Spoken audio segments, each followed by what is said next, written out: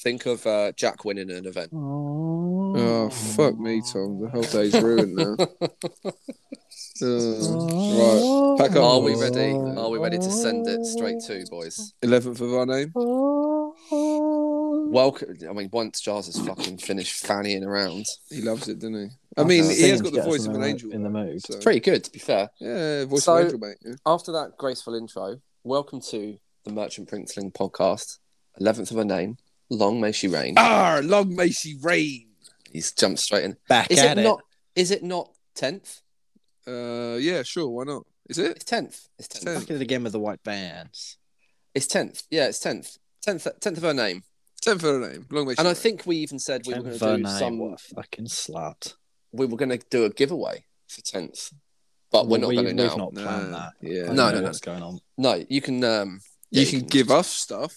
Yeah. Well, people do all the time. Exactly. That's the main This event. is something we need to heavily touch on shortly. Exactly. We'll molest it a bit later. We'll have to monetize it as well at some point. I want to make my $1.99 off of Spotify. Exactly. As you are probably all aware, my name is Tom Sargent. I'll be the host this evening. Alongside me are your beautiful co-hosts, the begifted Giles King. Hello, everyone. And the what's the right word? The begrudgingly not depressed anymore, Will Henry. Correct. I've overcome my depression. Yes. Hello. How are we today? He's got over his hangover. That's good for everyone. Essentially, that's what it is. I am still pretty set on what I was thinking about on Tuesday. So moving to Italy and hunting truffles of a pig. Exactly. A mangalitsa pig, to be precise. They're cool. Are they the furry ones? The sheep fur? The ones that have hair, yes. Curly hair. Yeah. Curly tails and curly hair. We used to keep pigs. Ooh, colour me interested. Yeah, I used to keep pigs. Without being mean, was that to slaughter at the end of the year for food and stuff? Or no one tell anyone that would be offended by this, but they did become sausages. Yeah, good. Yeah. That's what pigs are. Perfection. But let's move on before we upset any vegetarians. It's true. Yeah. There are probably loads of them playing heresy. No, it's all hipster and all that bollocks. Yeah. God damn it, Jack. We are here. What has he done? This evening? Oh no, he just meant he's a hipster. Yeah. Oh, truly. So he definitely loves meat. We are here this evening to talk to you about a lovely little event. The beard scratching already. Come on. Oh yeah. It's 2 minutes in. I'm holding it up. I think we need to move. We need to do the PC mics next month. I think it's inevitable. We've got to be done. Right. Greetings. Tom, greetings introduce event. Us. The weekend event that just went past was the Siege of Terror, in quotation marks, the size of overstretched labia. Yep. What? Because it wasn't really a Siege of Terror event, was it? So Siege of Terror, what if alternative universe event that all three of us were supposed to go to, and you're probably only listening to this podcast if you've listened to the previous 9. The previous 5 of them have been our lead up to the event, and as you probably all know, I was not able to attend. It's fucking horseshit. Due to riddled pandemic reasons, which seems to have not have bothered a bunch of other people because they came and infected other people. Who'd have thought, right? So if you're the piece of shit who didn't do a lateral flow test before the event and came and had symptoms, or even if you didn't have symptoms and you didn't do a lateral flow test and you still went to the event and got people COVID, which you never know because you will probably don't know, you're a piece of shit. Yeah. Thanks for that. Arch scumbag. Yeah. So much COVID aggression. We've not even got into it yet. No, I mean, I did feel poorly. Like, if I felt fine, but I still had COVID, I would have been more angry. But because I knew, like, on Saturday afternoon, I felt not so shit. I was recovering by then, but I still feel crap enough to be like, I'm glad I'm not away from home. I'm probably still ill at this point, I just needed cuddles with Laura. That's literally what I needed. It's the cure for anything. It is. Yeah. But you two went. We did. And every other person in the world went. It's quite possible, yes. Yeah, it felt like it on my social media platforms that weekend. Perfect Pete didn't go. No, Perfect Pete, also Matt Burney. With the Rona. Yeah. Pete was riddled with Rona that he got from the previous... Their attrition event. So if you went to attrition and didn't test he did also go out the night. He did also go out the night before. That's true. He went out and enjoyed several beveragini. Yeah, literally. in every orifice one could find. Yeah, he did get tanked up with Bernie. Yeah. So Bernie was also not at the Greetings Weekender, and nor was the Jaggard. The Jaggard. So we had yeah. a lot of fun just being at many home people. bored. Yeah, man, I'm sorry about that. It's horrible times. It is what it is. I can safely say you were missed. Well, it seems like that, which is nice. You were. And it's nice to hear. So we're going to talk to you a little bit about that. We're not going to go into hours of detail because we know that time is short, and also my COVID jealousy will just rage me out. It's true. It's true. So we're going reset the clock. Yeah, we're going to try and keep that to a minimum. We've got a couple of other bits we're going to talk about before we go into greetings. Just a bit of housekeeping. We probably won't do a what have you been up to, because I wouldn't imagine any of us have been up to much in the last week.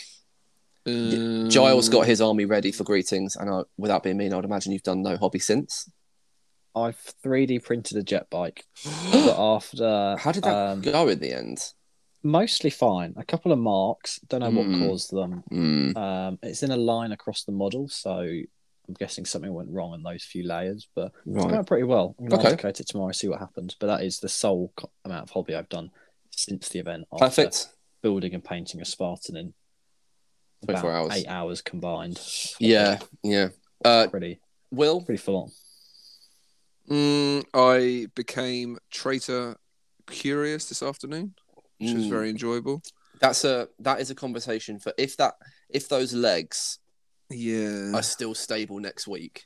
I think that's the test, isn't it, Tom? That's the test. Yeah. If it's still going next week, we're hyping you up into a because it's on, baby. As of was it Friday or the Saturday of that event? The Friday before the Saturday of that, I got very Sekhmet curious. Ooh, Sec curious. And then as soon as the doubles event went live for greetings, I knew that if I was going to have a traitor boyfriend as a partner for that event, I was going to be Sekhmet confirmed. Yes, boy. So we'll talk about them both next week, Will. Yeah? Yeah, of course. Yeah.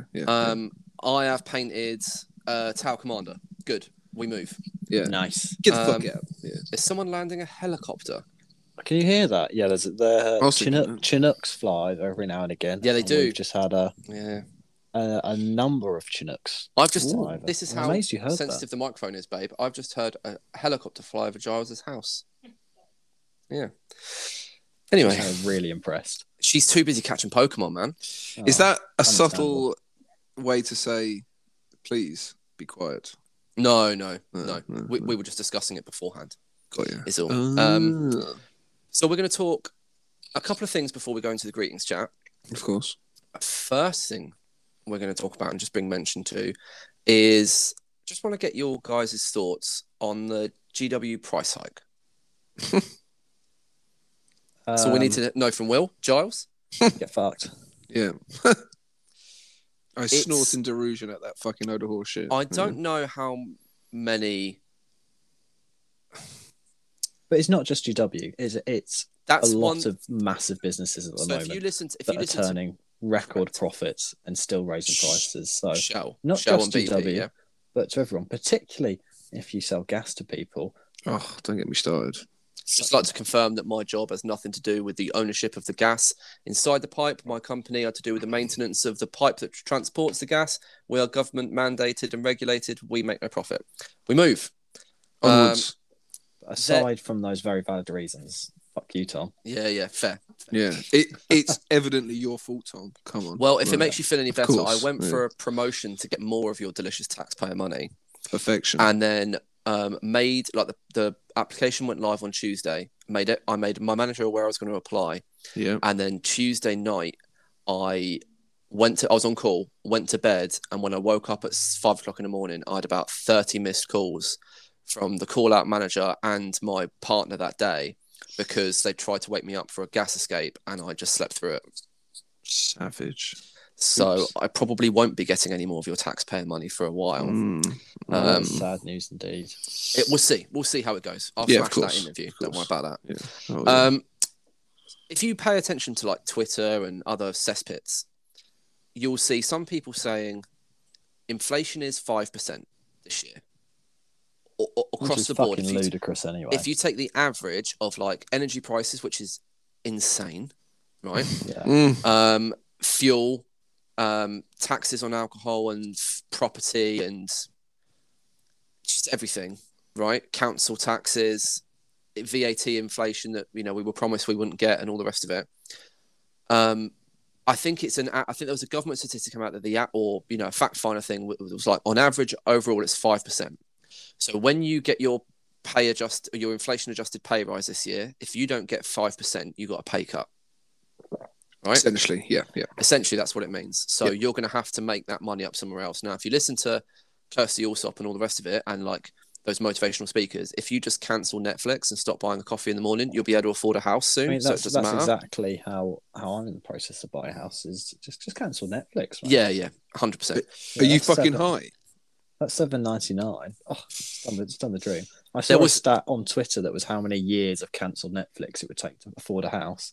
In London, it was like 4,500 years.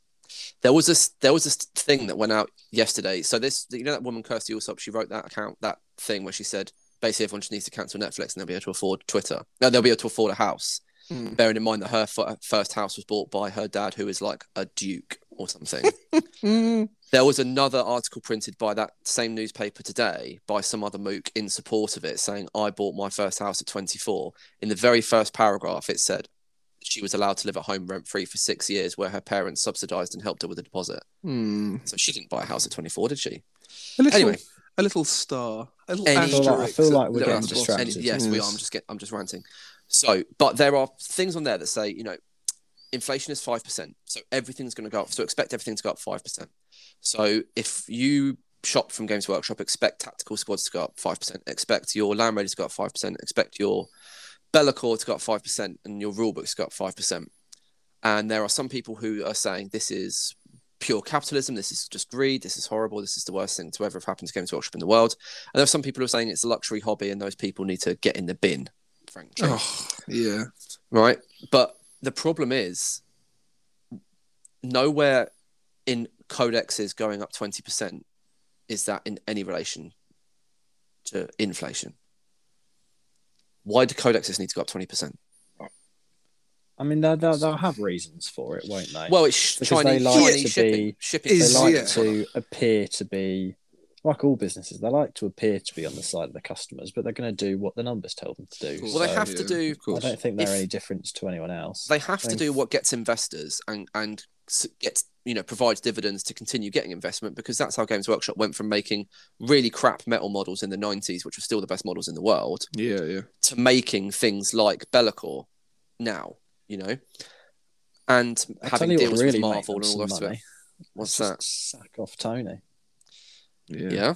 Well, sack off quite a lot of people, because I saw a thing on Twitter again the other day. You never trust anything on Twitter anyway, but that they are just passing middle managers around back and forth, because none of them are highly skilled. So they all come in as low skill entrants into jobs, and they don't know what they're doing in that department, and they just get moved around to invigorate life into the workforce when actually they're just underskilled middle managers. Yeah, I've heard similar as well, with them having essentially like an aging population within the company working there. And they all back in the 80s or the 90s bought shares within the company.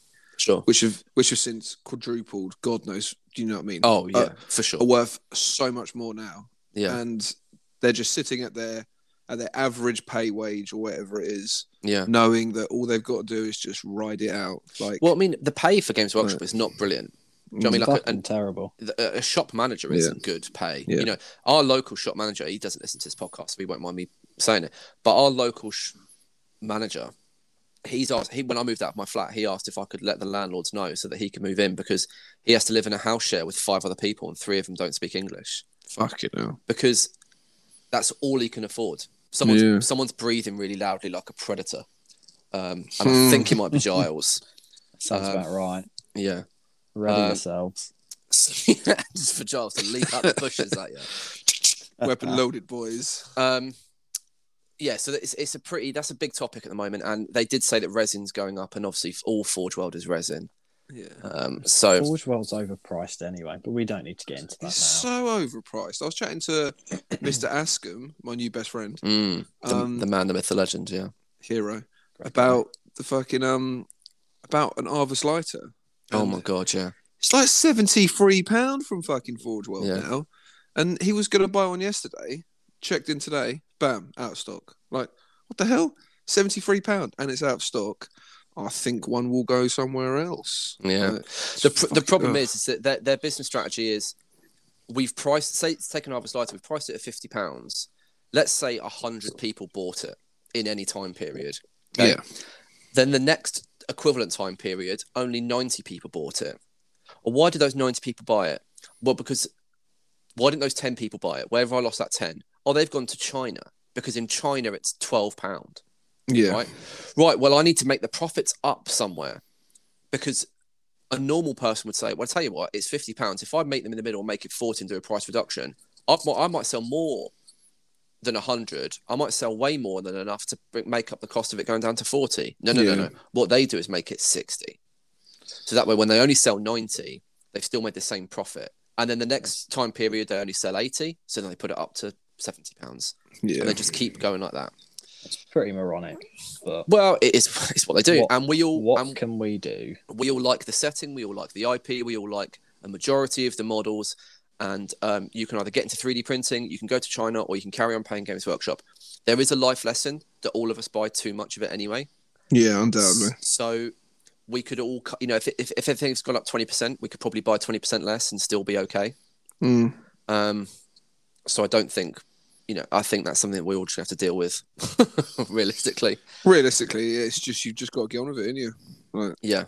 Which, as long as you can do exactly as you said, you can have a 3D print, go to China, or just continue to pay it. Beyond that, it's just pissing into the wind because they're not going to fucking change and they're not going to listen to you. So, hey ho, life goes on. Yeah, it's just one of those things. We've just got to move. Should we talk about something more positive? Yeah, I do actually want to talk to you something more positive. I would love to. I want to talk to you about the positiveness of the Friday night and the Saturday morning of greetings before any games were played, because we'll get to your game awesomeness in a bit. What were your travels like? What were your list preps like? Well, I'll take you through. So my Friday night was fantastic. I had a chicken burger from the fish and chip shop local to my partner. Wait, what? Fucking unreal. You heard me right, Will. From a fish and chip shop? Chicken burger. From a fish and chip shop. On the coast? I respect that. No. South London. It was fantastic. I respect that, Giles. And then I woke up early Saturday and drove to Wellingborough. You just Jason Derulo, do you? Yeah? Just riding solo. Jason Derulo. Great guy. Anyway, we're off topic again. Tell us about your Friday and Saturday morning, Will. Oh, mine was joyous, actually. So one would preemptively try and plan these things and put procedures in motion to prevent what inevitably happened. Jack got shit-faced. And I should have inevitably planned for that and not let it become a variable. It should have been a preordained variable from the outset. It should have been a constant. Exactly. Thank you. But alas, when you assume the best of people, all they do is fail. So did Jack get shit-faced? So Jack was late. I had to go and pick him up from the train station. It's so funny. Which was actually going backwards away from Wellingborough. So I had to go 20 minutes out of my way to collect him, 20 minutes back to where the starting point was, of which both the lovely Oliver Mew and Daniel White were both at mine on time, ready to go. You travelled up with Ollie as well? So those two, they hopped in the van and they left at a very reasonable time. I then had to go back on myself, collect Jack, get back on the road and send it. So, yeah, probably like 45 minutes behind. Yeah, as well as Jack's being late in general. So, but it's elementary, my dear sirs, because we still got there. We dumped the bags off, finger papped each other's assholes, and then got down the pub and started drinking, and it was lovely. So, what were some of the heresy-based conversations in the pub that night? It wasn't really. I don't really recall a lot of it. So I know. Well, there was a video of Ian explaining how to use 2 tanks to tank shop to destroy half a unit of Justaerin. Of course, yeah. Yeah. So Ian gave us a couple of visual representations of rules, which were very helpful, of course. Yep. What else did we talk about? I don't really remember. I didn't drink. I went to pick up Old Man Mullins. And 8 o'clock. He's been waiting there for a week, bless him. It's true, poor guy.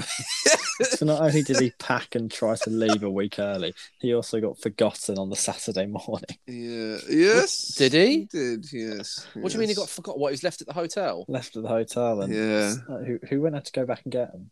James and Ian did. James and Ian to go back. They got to the random, like, where's Jason? Oh, shit on it. I kind of feel like that is their fault, but it's also Jason's for not once checking in all morning. Yeah. Unless 6 of one, half dozen of the other. Unless that did happen, and I'm shortcoming, but yeah. I think he was in the fucking pub having a fry up with some of the other boys, actually, thinking about that's it. Fucking, well, No, fair play. I heard he was by himself. Oh, I didn't even know what was going on. Yeah. But I don't even feel like it was great to see him. I've not seen Jason in ages. That's the thing, is Jason was like, because of the Sons of Heresy, he was like a staple event goer. Yeah. His voice was just all you could hear whenever you played an event. That's true. And it was beautiful. And then you don't see him for ages because everyone had that sort of pandemic lull, obviously. Yeah. It's good to see him doing events again. I hope he carries on with some regularity coming to events. It's lovely. He's in great shape as well at the moment. Is he? Yeah. Excellent. Looking trim Looking and fly toned. as fuck. Yeah, excellent. Excellent. He's been cultivating mass the good way. Right. Good. Yeah, excellent. So yeah, so we it was like 7 or 8 of us. So we just jammed out, had a few drinky poos, caught up. Some other boyfriends arrived, like Pete King and like Dom came and Woodley. And then about 10 off 10. I think everyone kind of had enough at that point. So. I think, I mean, whether he was genuinely being sweet or whether he was drunk in both, I don't know. But Pete King, bless him, messaged me after Woodley had sent a photo to me, which was like a group shot of all of you. I was like, boys, don't send this to fucking... But I just thought it was like a nice photo to see, but because it was taken like a selfie, Pete King was doing like the double gangster middle fingers. That he is. Yes. I didn't even see it or notice it, and Pete messaged me within a split second and was like, "Mate, I was not swearing at you." I told him not to send that photo, and I was like, "I didn't even see it." Like, bless him. I was like, he's either really drunk and really having it, but I kind of enjoyed the image of him like berating Woodley for no reason in the middle of a pub. Like, oh, of course, yeah. That got me off. Just mashing it. Yeah, you're just mashing it now. So yeah, it was so lovely. a good night and a good morning. Morning was Giles, great as well. Yeah. Your dawn raid was successful, obviously. Hugely successful. Got there in good time. What did you listen to in the car? Was it Womps or was it Keebs? Come on, Womps. Come on, Womps. What did we have? Keebs. Come on, Keebs. I think half and half. There was some Womps. I decided it was too much. It was actually mostly Michael Jackson. Oh my. Okay, I can live with that. I think both Tom and I are a bit taken aback, but we both love it. So I respect it. Do you remember? I listened to a bunch of Spice Girls today in the van. So did you force it upon someone else, or was it just for? No, I like them. So. Yeah, undoubtedly one of the greatest, maybe the greatest female band. I was going to say boy band ever to come out of the UK. The world. The world. Of course. Good. Tom feels very strongly about the Spice Girls. So, particularly certain members. I can just imagine one of your colleagues being like, "The Spice who?" And you're we have. Right, that's it. Bam. I have that favourites. I have that trainee at the moment, who's like the son of someone who works there.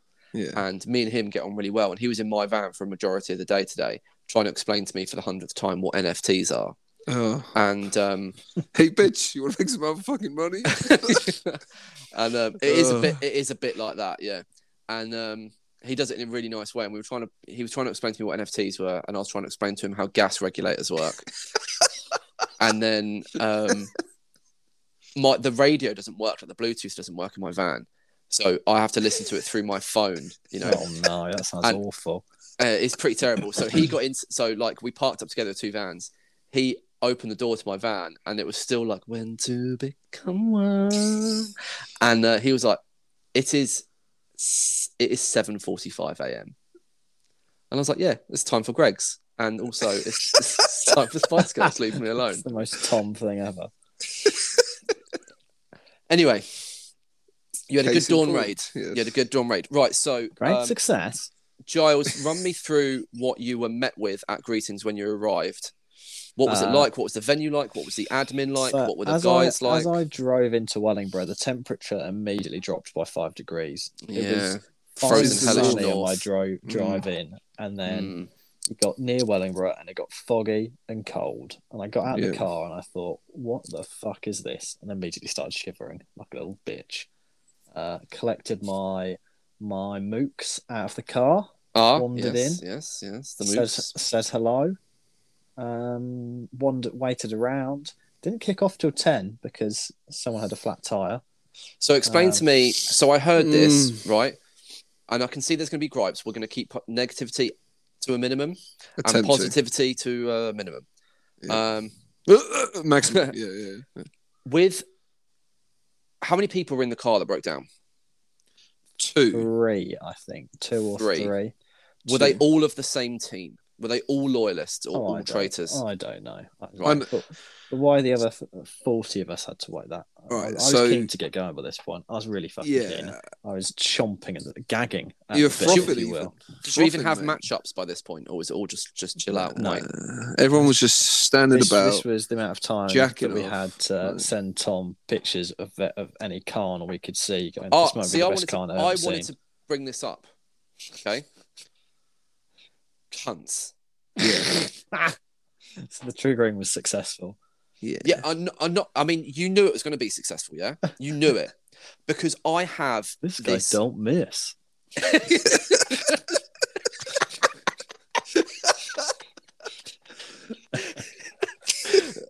I have a fully justified reputation of being a try-hard for positivity because otherwise I'm stressed, Eric. And I'll just shout and whinge and rant. So I try really hard to be positive. I tried so hard to engage with Miguel and Richard over their white scars, even when I disagreed, even when they disagreed with my bits. I tried so hard to engage and just be like, mate, that's looking good. I'm putting a lot of effort in. Thank you for your feedback. I'm glad you're putting effort in. Thank you for your feedback. Maybe this could be different, mate. Blah, blah, blah. I tried so hard. And then I was not allowed to go to the event because of pandemics, because I had a glorified cold. And the first thing that happened is you bunch of kitten fiddlers sent me pictures of subpar fucking white scars. And we're like, oh, these are casually the best white scars I've ever seen in my life. And you were like, oh, yeah, it is. And I for a fucking split second, thought it was legit until Ollie piped up. And then I know Ollie's never had a serious thought that came out of his head since fucking 1987. Yeah. I was fuming. I was fuming. I was so angry. And I think Pete even texted me saying, are you okay? Oh, because I was like, because me and him we're both done with it. Because you lot were, by the way, were shit for communication all weekend. So me and Pete were just like, we're done with these cunts. We're moving on. We're starting new armies and we're starting a new circle of friends. Harry and I were both so much. Should we send a picture to Tom? Just egging each other on. And then Ian was just like, boom. Yeah, of course. Yeah. Straight away. Look at the size of my hands while you're here, please. Yeah.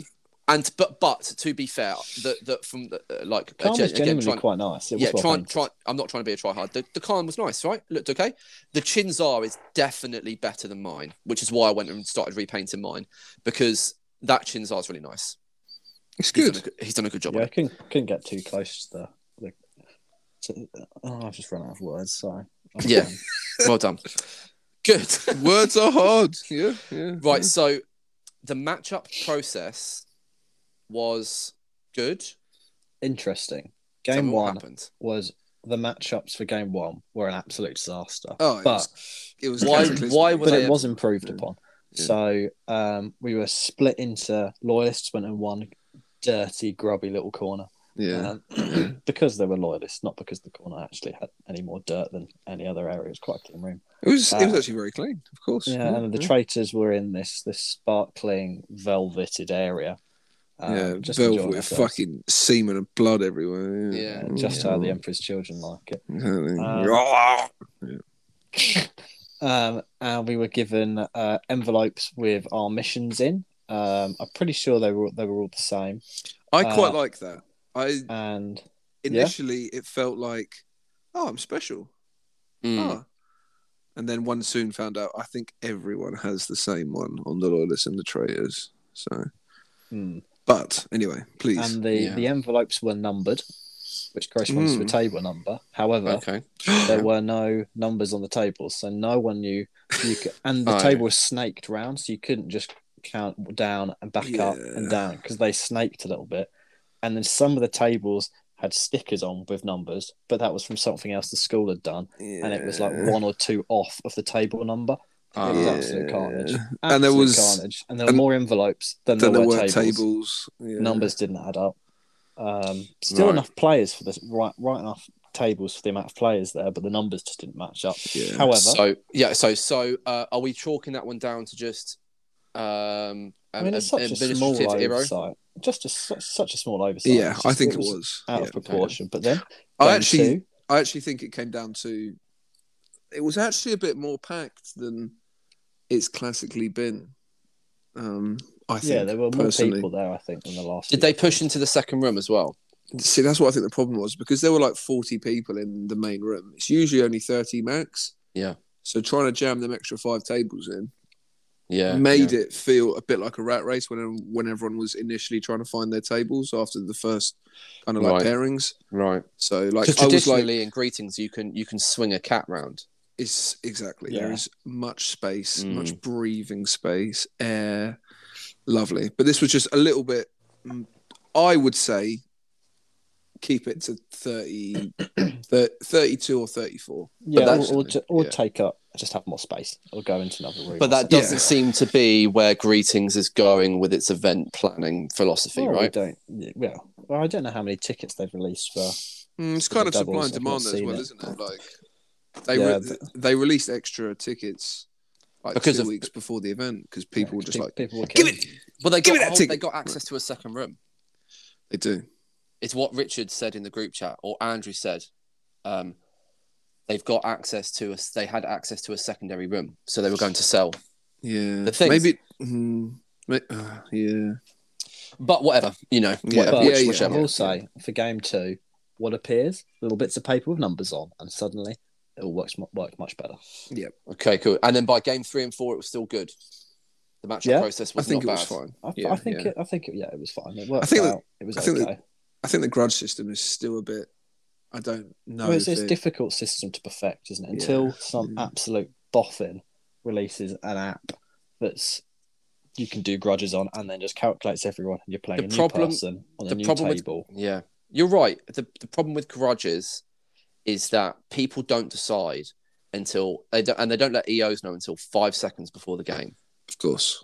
Right, so we're going to do game 2 now. Oh, was it all right if I'm playing my mate? Yeah, it would have been if you let me know a fucking hour ago. You can't. Yeah, exactly. And us, we'd grudged up weeks this. in advance. Yeah. Oh yeah.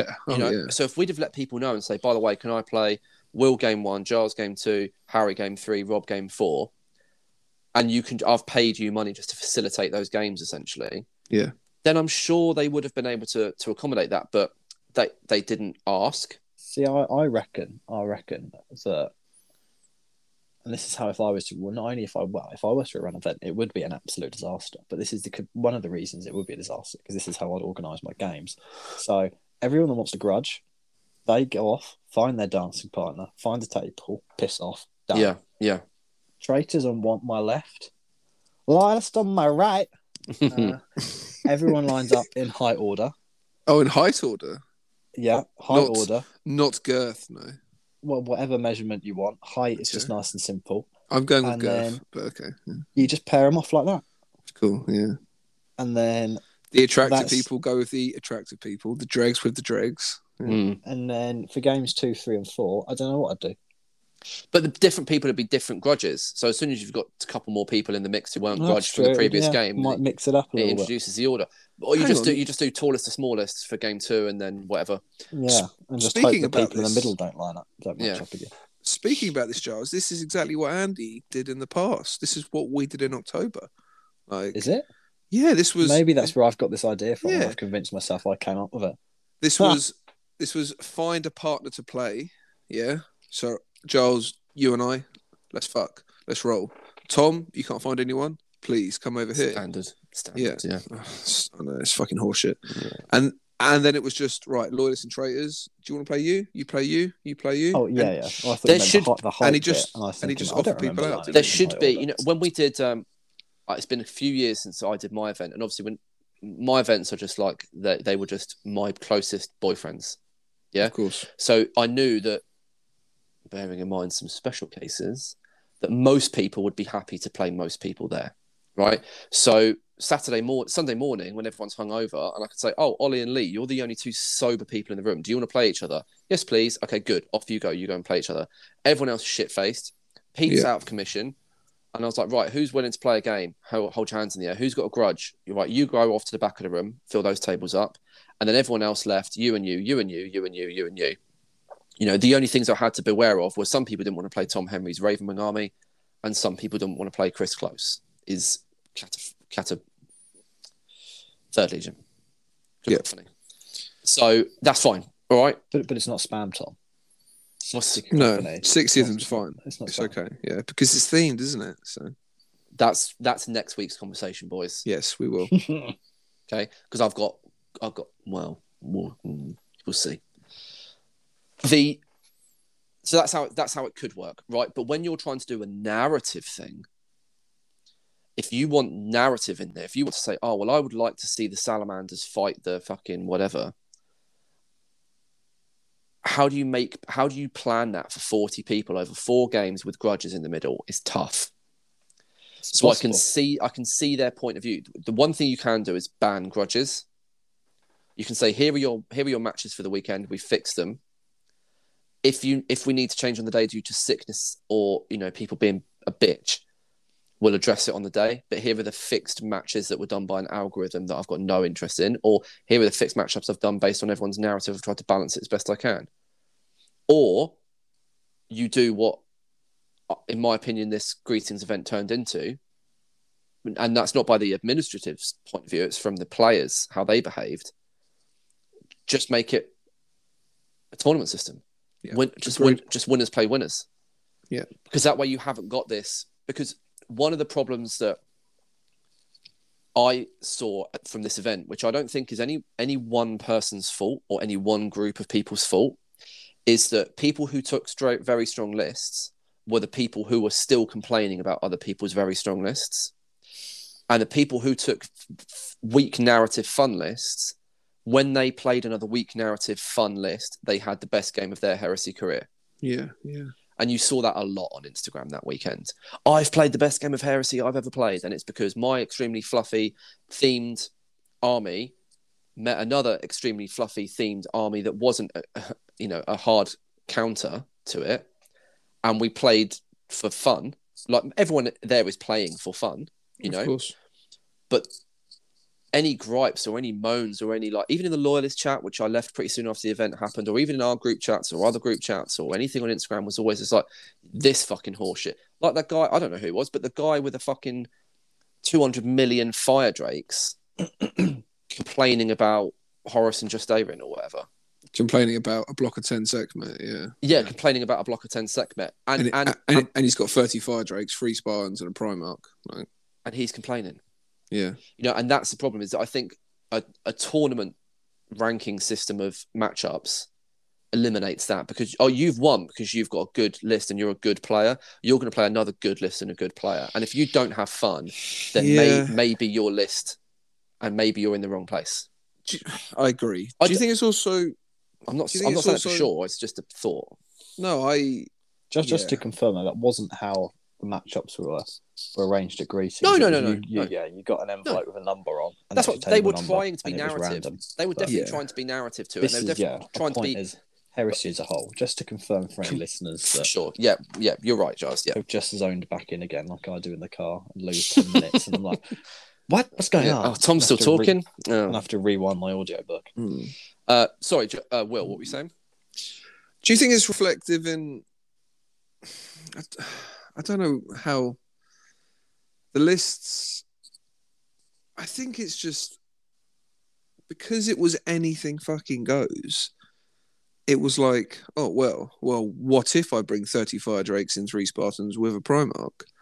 Whereas... So if it was more restricted, if it was... This is the Siege of Terror. Only characters that were at the Siege of Terror are allowed.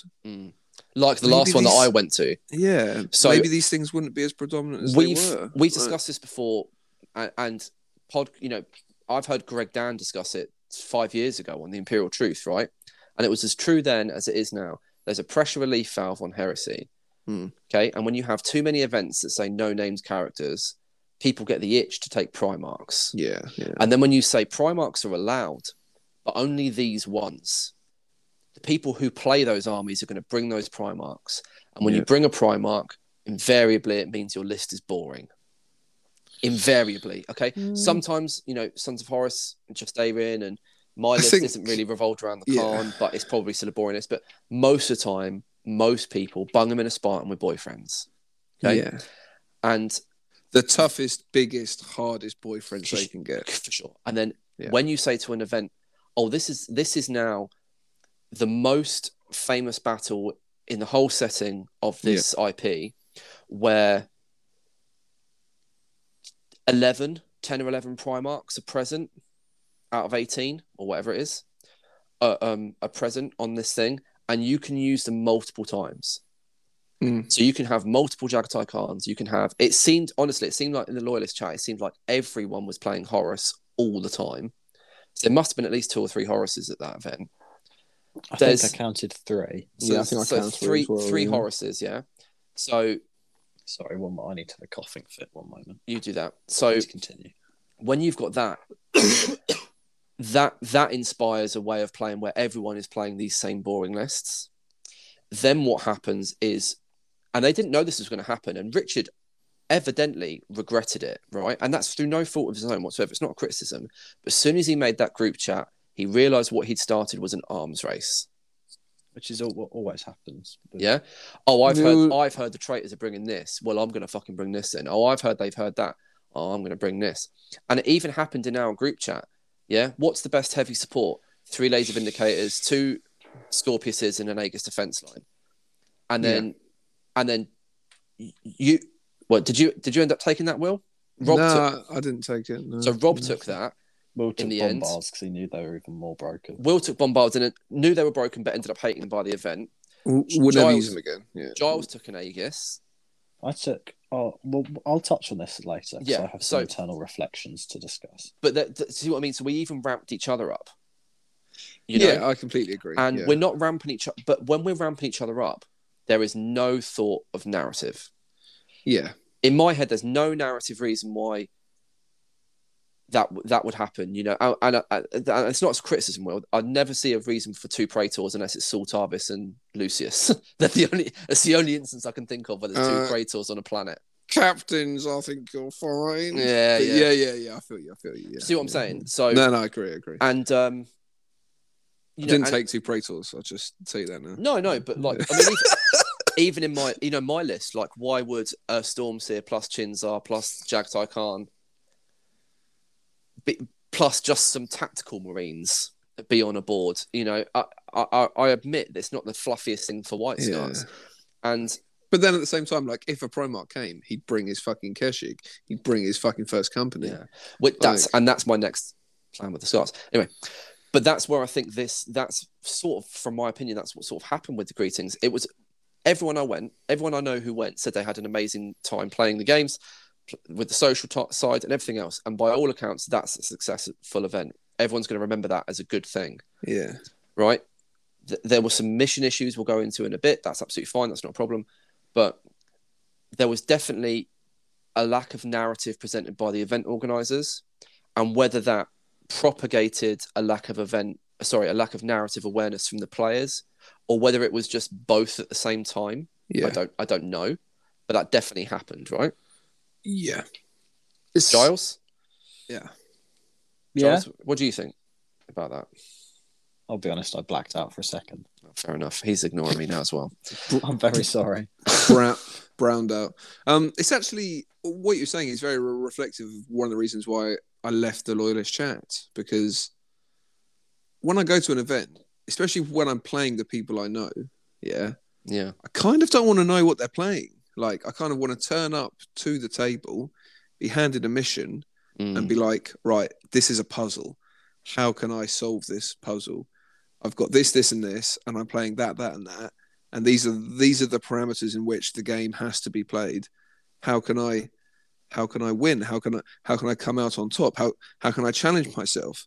And it goes back to like tournament play within Heresy and even like 7th Ed. Like when lists are like put up before the fucking game and before the event, and all your matchups are like preordained, and you just spend days, you just spend nights just thinking and worrying and running it over in your head. Whereas I get a lot of enjoyment of just turning up and being like, cool, what are we doing? Shit, it's Surlac with 10 butchers in a fucking Charybdis. Yeah. Okay, right, I've done this in the past, but I haven't got that available to me now. And then seeing everyone's lists early and everyone talking about it. Oh, fucking Rob's bringing fucking Horus and 50 just airing. I mean, we also need to accept that we are going to be partially responsible for this. 100%. Because we did about 16 episodes about different people's lists that are taken to greetings. So we are, most of which were of above average strength. That's completely true. We and if you hadn't blacked out, you'd have heard that. But shitting out. I'm so sorry. I'm so sorry. I'll tell you what it was. I was staring at this 3D printed jet bike in front of me. Not touching it, just staring at it. Oh, wow. Thinking to myself, what on earth is that? And I was in my head, I found one of my hairs in the support scaffolding of it that had been like, fuck? So it must have fallen into the resin tray. And I was thinking, so I was just trying to work out in my head if the hair that had got stuck in there had caused these lines, and that's why I don't think it has. I don't think it has. But that's why I disappeared for 10 minutes, because I'm sat in front of a briefly in that rant. I basically just commented on the fact that I don't think it's any one person's fault. We're all at fault. It's just a phenomenon that I find interesting. Something was the catalyst that made greetings this time, because it hasn't been in the past, but something made it this time more like a tournament, or more like I have to win every 4 games. Now, if you take someone like Harry took an extremely themey army. He won best theme. It's a great looking force. He only bought it with like theme in mind. He knew that, he thought like in his head, Land Raiders are going to be crap. Templar Brethren are going to be crap against certain matches. There's definitely hard counters to this. Yeah. But screw it, I'll take it anyway. Harry's a good player, and by all accounts, he played it very well. Right? Well, at least 3 of the games you might have done. Apart from when he was tabled. We'll touch on that later. What sort of cunt would do that? Yeah. But right. Did everyone start that with that level of theme? Probably, right? Probably every player started with a theme of, I've read that in a book and it was cool. Yeah. I've imagined that in my mind and it was cool. That's what I want to try and replicate. And then somewhere it turns into, consciously or not, some people consciously. I know I want to win the game. What's the most effective thing? This is, like Will said, this is a puzzle to me. I want to play this game like a puzzle. I want to win. What's the most effective way of using these points? That doesn't necessarily mean there was shitty attitude or tournament level shenanigans. It just means they were playing to win, which is fine. It's just interesting to me. It made, me and Pete had a conversation about it. We just said, I wonder how much people want narrative nowadays. Because everyone says they do. Yeah. We say we do. But do we? Do we actually want that? Do we want people to say? So this will lead into any post-event list discussion. But so to recap for anyone that isn't a close listened to or doesn't remember the list that I set on the podcast a few weeks ago, it was The militia portion was the main part, which was 3 grenadier squads, some Ogrins, some sentinels, and the big kicker of the list was four Medusa carriages, two carriages in 2 batteries, 2 units of 2, a knight to take up some points, Sons of Horus tactical squad, and a Spartan with some Justaria and a tooled up Praetor. Again, mostly as a point sink. And it was, I had 4 great games, which we'll touch on in detail shortly. But 4 Medusas, it's just so fucking boring to play. It forces a bland game because they're too good. People don't want to go near them because that's the only way. But certainly with 4 of them, I think 1 or 2 of them fine. But because they know if you walk under that, you're going to get bombed, and assuming they actually hit you, you're going to get fucked up. Yeah. I think unless you're in cover or you've got a good jinx save or something like that. Yeah. So it just means you're playing a game on half the board with half your army, and it's just not as an interesting matchup as it should be.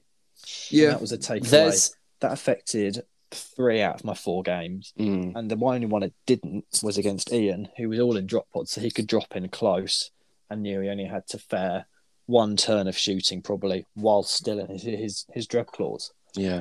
The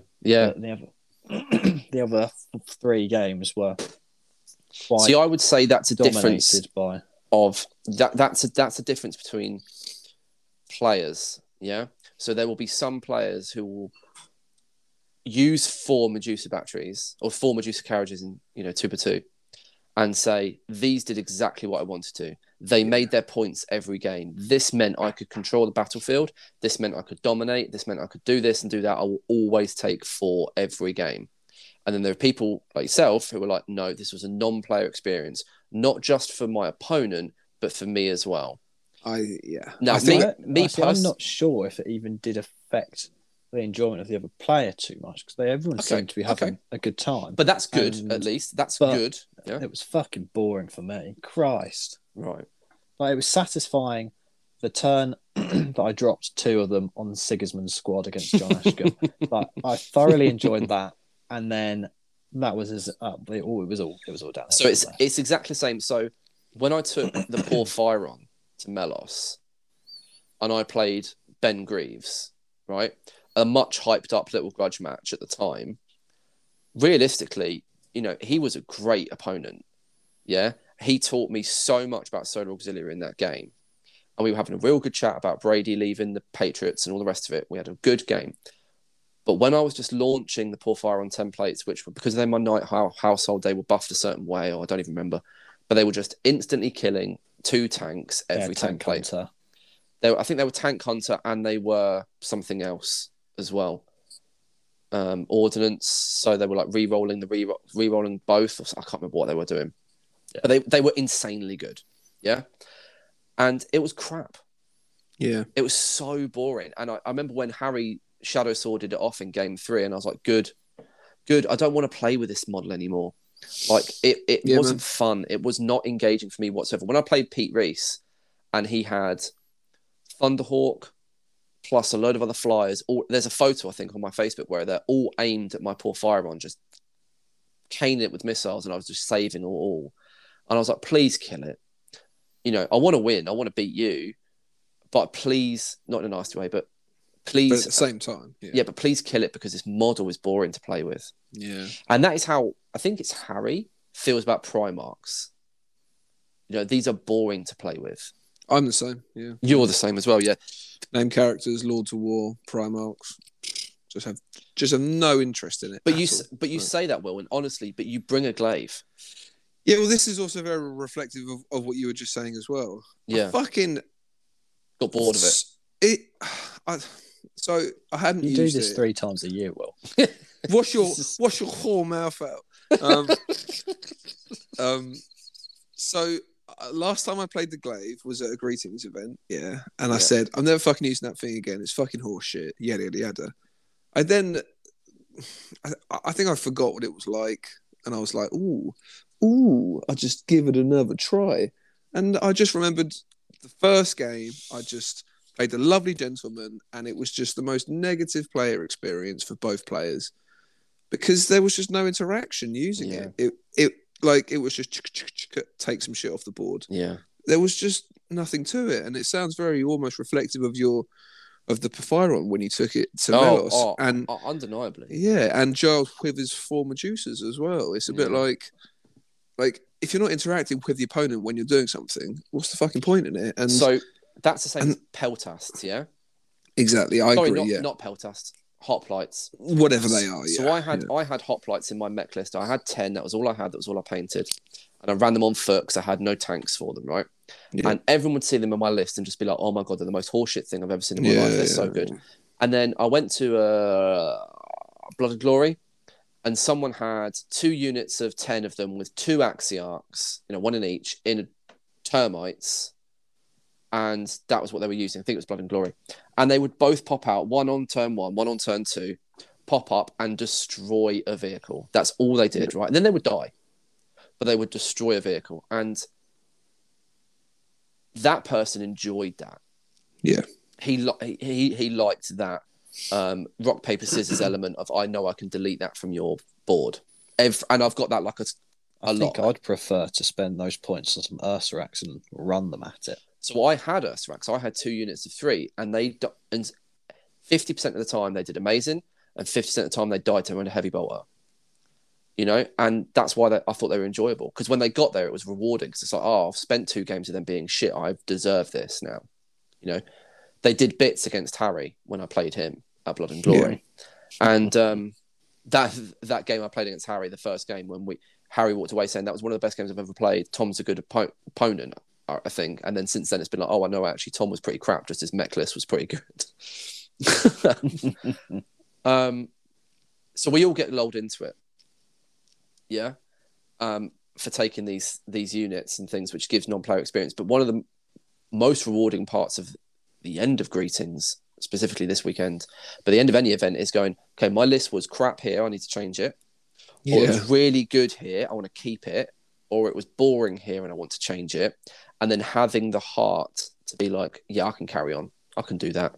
Yeah. Or just be like, no, I'm going to bin that off. Because if you get home and you're like, that whole, like my Alpha Legion, the Dark Angels, as Lee calls them, the Ifrit. Yeah, the Ifrits, yes. Yeah, that was all boring. I hated every minute of it. They're going in the bin. Yeah. And it sounds like everyone who came back from Greetings, although Rob hasn't said too much, but I'm sure it's because he's already moved on to the next project in his head anyway. Yeah. He's already fucking painted it, I imagine. Probably, yeah. Everyone's already been, Harry's like, right, this is how I'm going to change the Templar. Ian's like, no, I'm moving on to Dark Angels. Giles, I'm moving on. You moving on. Yeah. Matt Woodley's already messaged me, moving on. Pete King, moving on. Yeah. I'm moving on big time, baby. Yeah. So there's that's good. That's productive.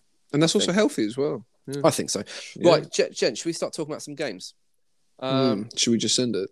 So we'll try and keep this to keeping an eye on the clock. So try and keep it to 5 minutes a game. We still might run out of time. Should we set a timer?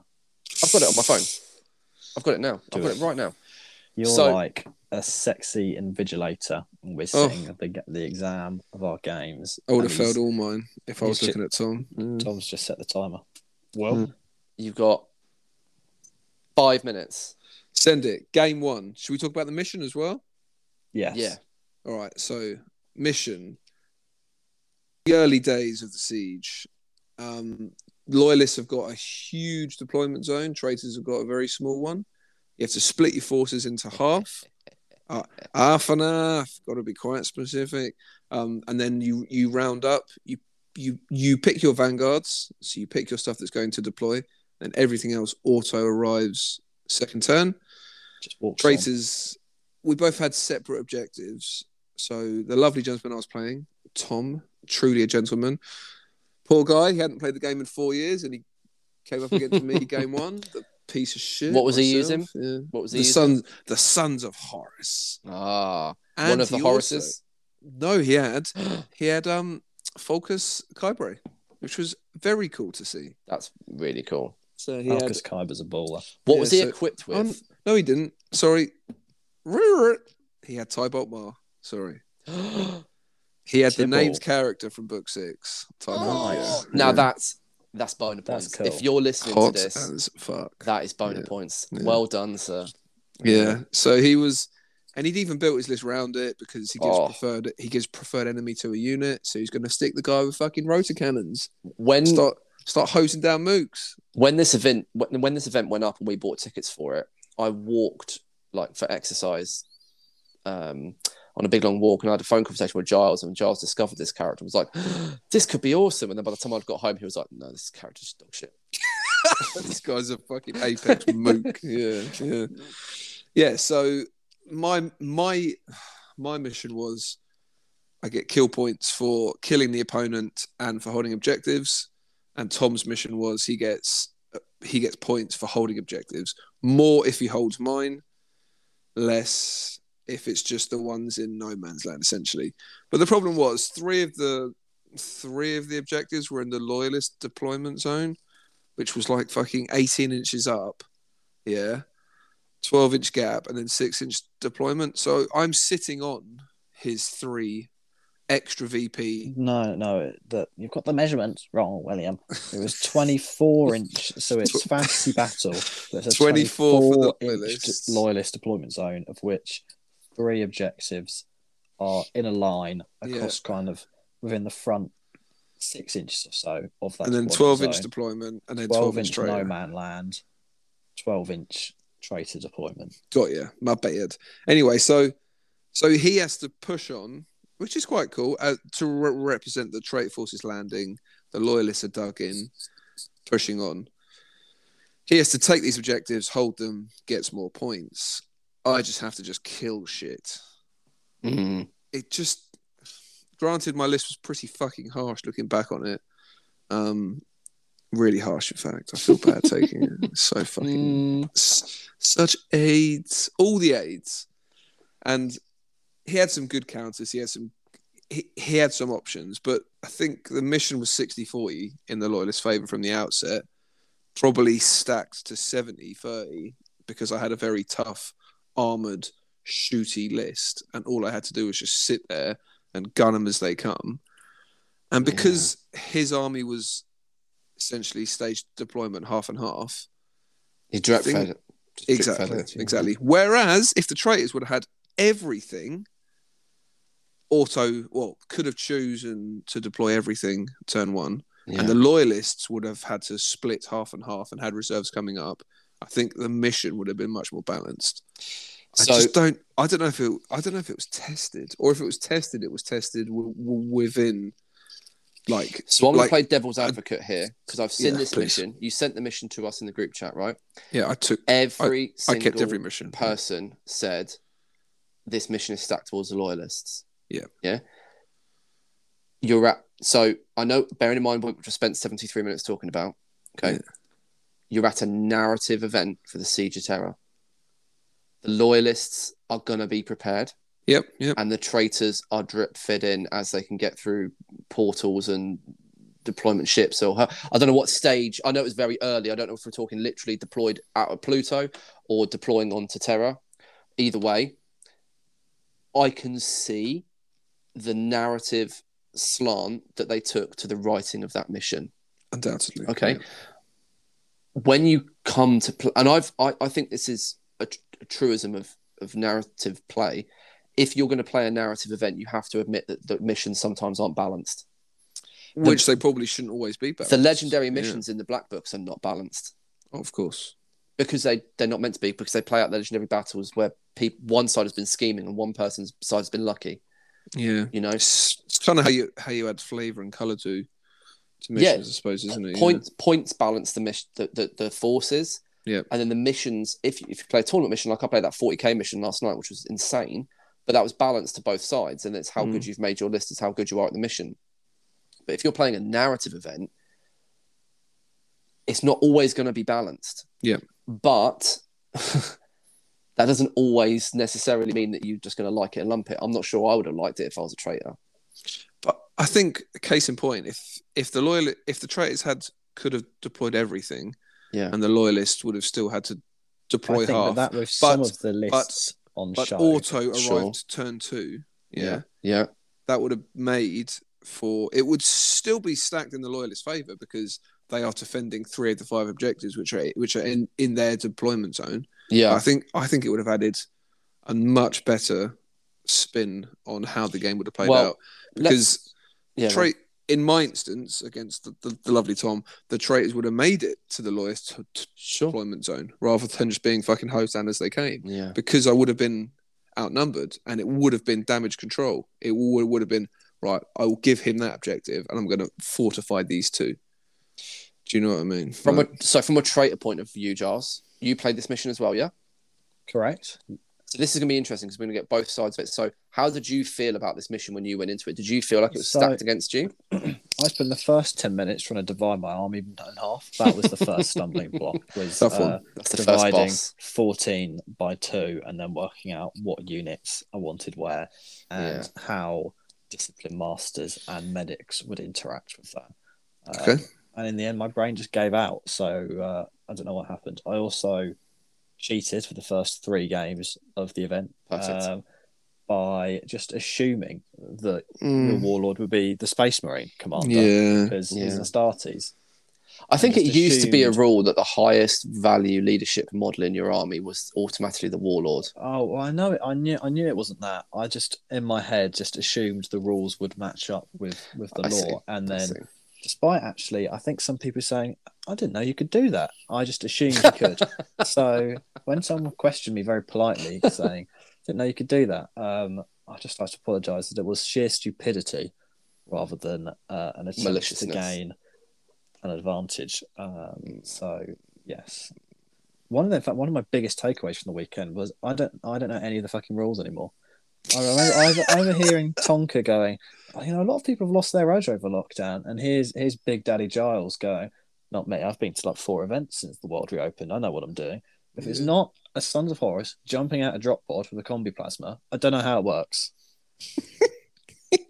I just don't get it. I don't fucking know. I'm like, what's a sweeping advance? What's a consolidate? How does this work? How does that work? How do challenges work? I don't fucking know. What do I do? What do I do with a vehicle? It's not a drop pod. How does it work? Do I just flap the doors up and down? I don't know what I'm doing. If our group chat asks one more time what Ordnance does, I'm gonna fucking. I'm gonna go postal, Tom. Alongside you, probably. Yeah. Like I can hear Harry having an embolism from like 200 miles away. Yeah. Oh God. So Giles, how did your game go? I had a fucking great time though. Oh, it's such a good game. Played John Ashcombe. Had several online conversations, but it was good to meet the man in person. Yeah. Beautiful not Sons of Horus. Beautiful Imperial Fists. Very themey as well. Almost certainly follow him on Instagram. Yeah. DSIX. Yep. Yep. And go and check it out. Ultra hot. Shit's fucking hot. Yeah. And not just that, just one, like, from out of nowhere, it seems, just one of the most helpful and insightful boyfriends. Yeah. Really, a lot going for him. Really great nice beard as well. Great beard. Powerful beard. Good beard. Nice came beard. all the way out from Cornwall. Well. He offered journey. When I put the podcast out saying I haven't got a car because I'm going to have to give Laura the car for the weekend, so I have to travel and borrow my mum's car and then do all that shit. He offered to drive from Cornwall to pick me up. What a piece of shit. At this point, I think we need to question his mental ability because he's clearly lost his fucking mind. I did put it on a sat nav and I was like, I'm not quite sure you understand where Eastbourne is.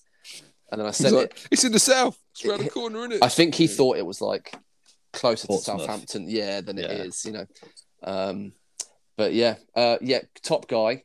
Could you imagine what piece of shit you would have been to have had to accept that lift as well, Tom? Oh, yes, I'm going to make you go on a 6 hour deep. Yeah, I mean, it was actually less time for him to drive to me from Cornwall than it was for me to get a train and a bus replacement service to get to Will.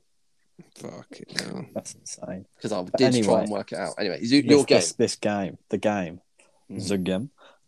So I didn't know what the objectives, what the lawyer's objective was. So I was counting up my VP, thinking to myself, I'm doing fucking well here. Like John's got like 2 victory points. I'm on 8. Sigismund's just got out of his Spartan. I've dropped 2 Medusa shells on him. He's got like 2 Templar friends left. I'm just going to charge him with the Ogryns because I can. Yeah. and knowingly decline the challenge and then just beat the shit out of him. Oh, you're the worst.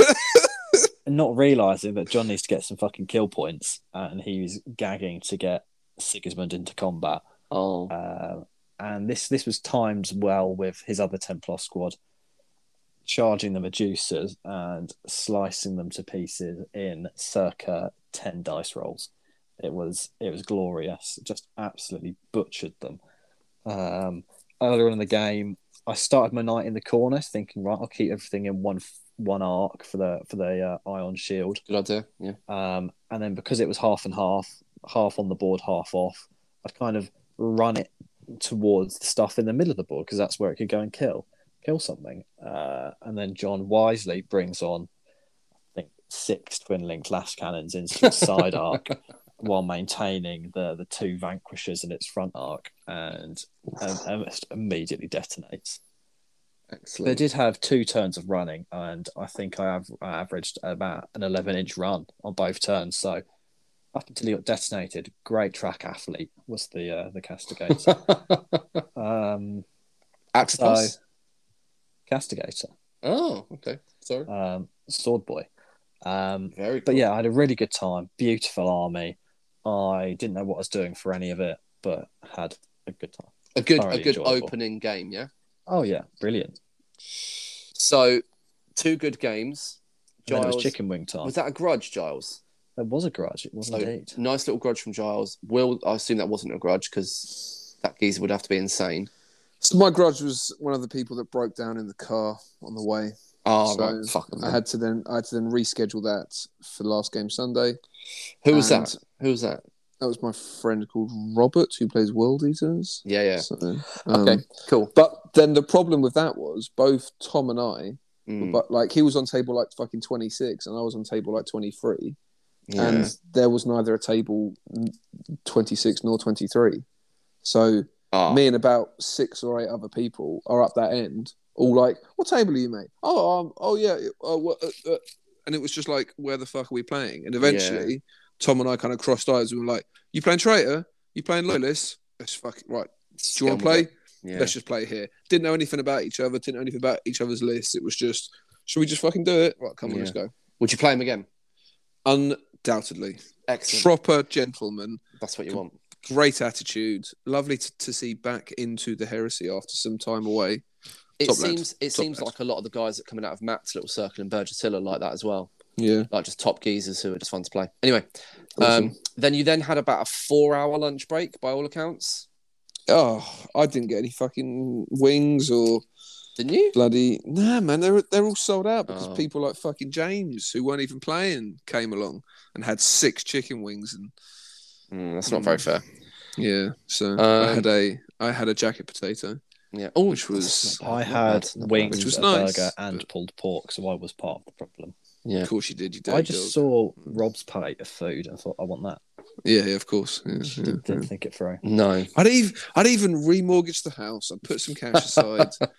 I was ready for the wings. I was like, I'm in there, and alas, didn't happen. Allowed. Yeah. So game 2 on the Saturday was for Will. Who did you play?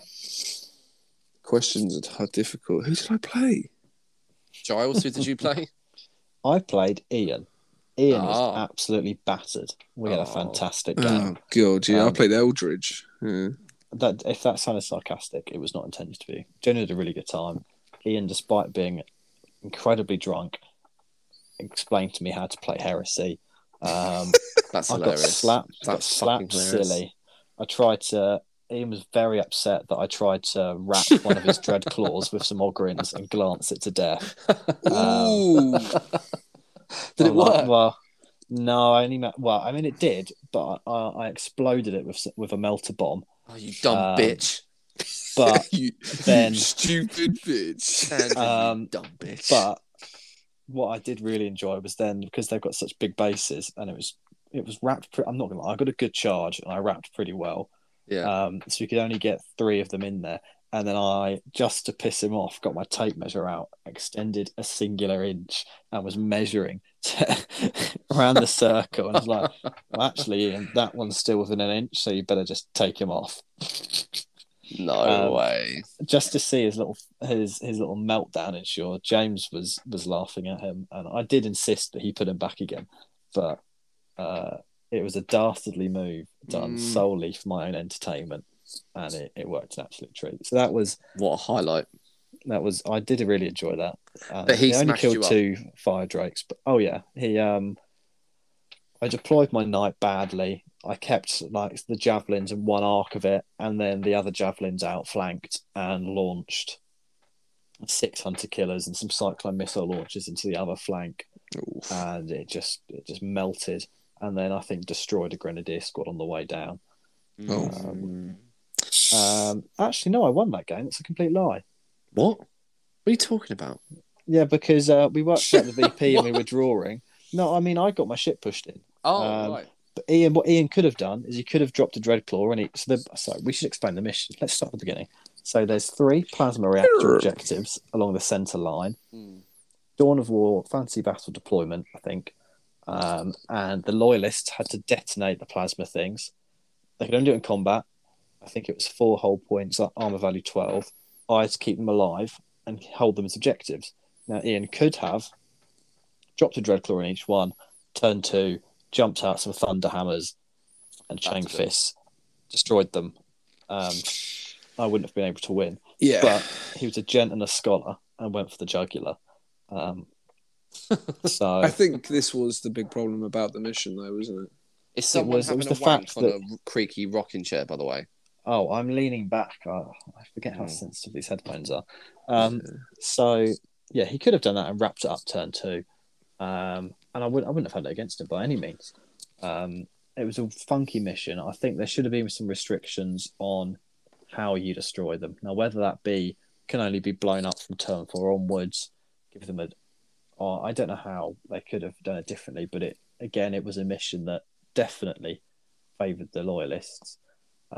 It was also it came down to a dice roll, who actually won as well. It was D6 VP, I think. If the loyalists destroyed all 3, which if you've got 1 squad of melter bombs or a squad of Terminators with some power fists, it wouldn't be too difficult. And then I think the traitors, I don't have the missions in front of me, but got D6 for holding it at the end of the game. At the end of the game, which was, I think, actually a little bit harder than it sounds.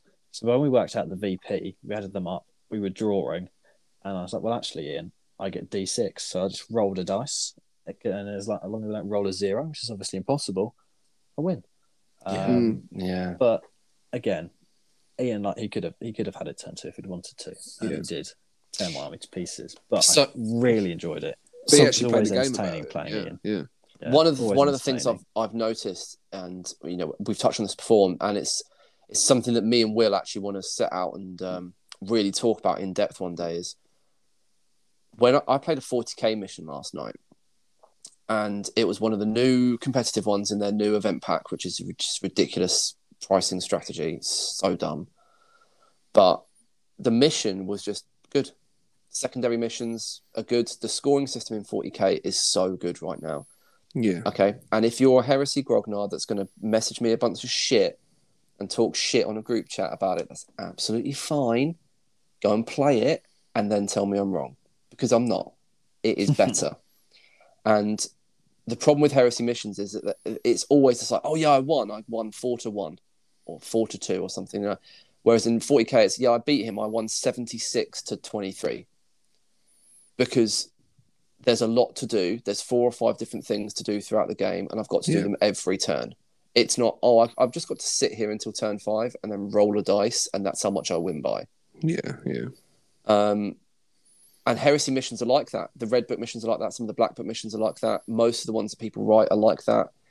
They're very swingy, and they usually are, if you score above 6 VPs in a game, you've done really well.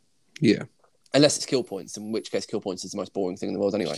It's also like War of Lies. Yeah. Everyone talks about it being an objective-based game, it's fucking not, because it's fucking kill points. Yeah. So, and that's when I played Cryptic Cabin with the guy whose name I've just forgotten, the really good Raven Guard player. He lost it because he went on objectives. He battered me, Yeah. But he lost it on objectives, and I won it because, we drew because he lost it on the objectives. If he'd have just stayed off all the objectives, he'd have beaten me like 12-0 or 12-3 or whatever it was, It's silly. Anyway, so you battered Ian in the end. You won in the end. Giles has passed out. Indeed, yes. Based on that D6 roll, but like I say, I think if Ian had been sober enough to remember what he was meant to be doing, he would have. He in terms of killing stuff, I was running out models quickly. Yeah. Great game. Love Ian and his giant hands. Yeah, Wreck-It Ralph did well. Ledge. How did you fare in babysitting Jack for 2.5 hours? Yeah, it was fine. Good. It was nice. Move on nice. Sunday. Yeah, it was. It was nice. Like, unfortunately, this game, it was preordained before we kind of even started. Truth be told, like, it was stacked very much in my favour. Jack's list was a bit all over the shop because he was just taking things that he'd finished over lockdown and stuff, and he liked. So it lacked the cohesive structure. Me and him have spoken about it. It's similar to my White Scars list. It's just cool things that we acquired and painted. Exactly. Whereas mine was very fucking like min-max and effective, and everything had a role and everything performed its role exceptionally, and it was good. So it was fun. We had a lot of fun. We laughed, we joked, we drunk. Sent me some snaps. Sent you some snaps. Had a little drink session prior to the game. Overall, I had a great time. Yeah, but I didn't we didn't really even play the mission because we kind of didn't even really need to. But I remember reading that and being like, this could be over pretty quick. And the pair of us talking about it. Yeah. And then just being like, nah, fuck it. I'll just ignore them. Do you know what I mean? So that's one of the benefits of playing a boyfriend at one of these events is that if it was me and you, Will, it would be a similar thing, right? We speak to each other nearly every day. Yeah. We know each other's lists. I know that your list is good. You know that my list is not brilliant. It's good. Yeah. The mission is the mission, and it looks like you're going to win. But I'm going to enjoy 2.5 hours of your company. Of course. Exactly, and realistically, at that point, Greetings for the Warp is just facilitating 2.5 hours of me and you talking shit in a heresy environment where we can just have fun rolling dice. Yeah. So you got what you wanted. Which is great, which is absolutely brilliant. So. The ability to equalise things a little bit when you're playing someone you know a bit better. Like in game one, John and I were both given the same little card that Richard and Chris were going around giving out. And I remember I got mine first. I looked at it and thought, that's fucking mental. Put it upside down, put it to one side, and I thought, we'll see. That one. We'll see. We'll not worry about that one. Yeah. And then Richard gave one to John, and I was like, what's your card? And he told me, just told me the name, didn't tell me the name. I was like, I have the same. It was like, that's a bit fucking bonkers, isn't it? We both agreed, and we just kind of put it to one side. Pretty. So I like the mechanic of those secret things, but I think I think we discussed this on Friday. They should be secondary objectives. Yeah, bonkers. So they should just be secondary objectives. So this one was a large blast, strength 10, AP 2. It shouldn't be war gear. They should never ever be war gear. And it had something else as well. No, it shouldn't be. I disagree. But it did always scatter. But I just think it's too strong to be. So it shouldn't. It's a bit of a meme, and it's undeserved. So please don't get upset about it. But there's a meme that when you go to a Greg Dan event, if the traitors are winning, you get some las cannon shots the next game. That isn't what happens, right? That isn't what happens. But it's like a boiled down meme. But it's it's not lazy of Chris Gibson. I'm not even trying to be rude, but if you're going to pass out those secret things, make them interesting. Don't make them powerful because they don't mean the same thing. Yeah, pass out the one that I got, which was kill the enemy warlord in a challenge. I think there was another one where fucking brilliant. A solar Orcs character appeared on the table and had to be safely escorted off for a couple of VP. That to me, that's insanely interesting. I'd be all in, and that would be my whole game. I wouldn't care about the primary objective. Yeah. That guy is getting off that fucking Do you remember board. that game at Melos where you had civilians? Yeah. And there was like a lot of people got really into slaughtering or saving the civilians. Yeah. That was the game where Harry just deed my fucking poor fireman off the board. Get the fuck out of here. That was the one time that weekend I didn't play Mission 1. Yeah. Yeah. Anyway, we move. So game 2 was good. Both had fun. You were both, encountered drunk people. My whistle was wetted. Yes. Yeah, you were fairly drunk. Giles, were you drunk by this point? No, I was driving. Oh, perfect. Stone cold sober. In the evening, just to speed things along, you had separate nights.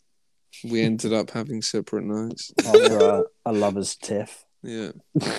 After a full-on Fight Club style punch-up in the Greetings car park, yeah? Yeah, over Will's terrible parking. It's fucking... I don't understand what the problem was with that. Can I just say, I'm an admin of the heresy thing, yeah? And I got 4 reports on that post. Wait, what? It was posted on Facebook. Fucking Woodley put it up. Like who fucking parks like this?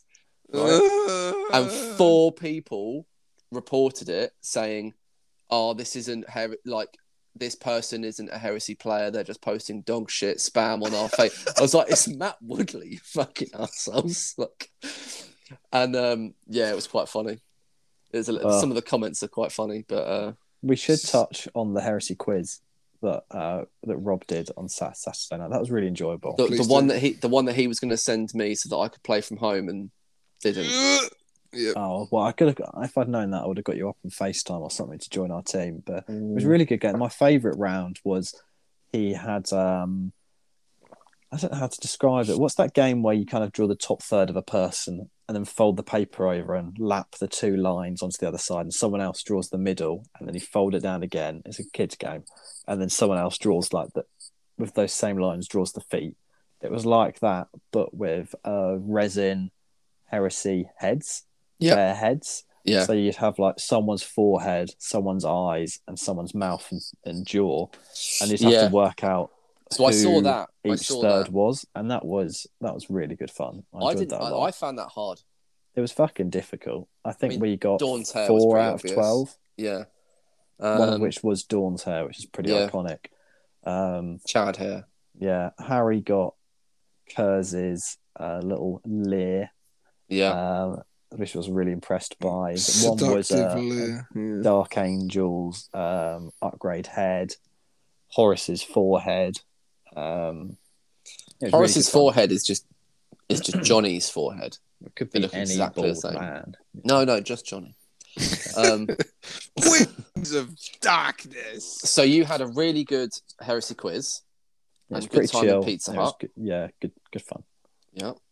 Will, you went out into that shopping complex place? Yeah, we weren't allowed to go TGI because people don't like TGI, so we had to go Five Guys instead. Then we went to the only bar on that entire parade and stayed there till like fucking 1 a.m. or something, which was all right. It was fine. No, I say that it was lovely because everyone was there. Was great. We had a good time. I played pool for like the first time ever. That was quite enjoyable. See, that was when that was my first pang of like, because I felt quite poorly that day, and that was my first pang of I feel left out because I really like playing pool. I don't play enough of it anymore. Yeah. It's fun. I haven't played snooker in like 2 years because of lockdown. Yeah. And that was when I was like, I wish I was there because I'd just be on that pool table all night. You know. Yeah. It was nice. It was very strange because it was like a bar at a like an outlet kind of shopping centre place. Sure. Yeah. So everyone that comes in drives. There's no fucking Ubers. There's no taxi rink. So it had a very strange demographic within the actual bar pub thing. It's like American Mall. American Malls are like that. Yeah. And it was just like the menu was on a television screen, which was very counterintuitive if you ask me. And they only had like their selection of products, and I don't know. Would I go again? Probably because we had a great time. Yeah. But it was just a bit strange. But we'll have great. to make a plan for the weekend. So in even less time, game 3 on Sunday morning. Giles? We got the mission. It was the long ways V-shaped deployment. With a fog of war that meant you could see, I think, 36 inches first 2 turns, 24 inches turns 3 and 4, and 12 inches going turns 5. Just turn 5, yeah. And one team was attacking, one was defending. I looked at the mission. I looked at what Harry had to do, looked at what I had to do. I was playing Harry this game. And actually, from the grudges, I'd left my envelope on the table I was meant to be on, as you're meant to do. Went over to the table Harry and I were going to play on. No envelopes, wasn't 100% sure what my mission was. So we were just looking at Harry's. And I thought to myself, well, I could play this mission. It was a horrendous matchup for me and quite a good one for Harry. But I was like, this fog of war is gonna bone me hard. So I snatched Harry's little A5 bit of paper, tore off the corner of the fog of war, and ate it in front of him. I was like, we're not playing that.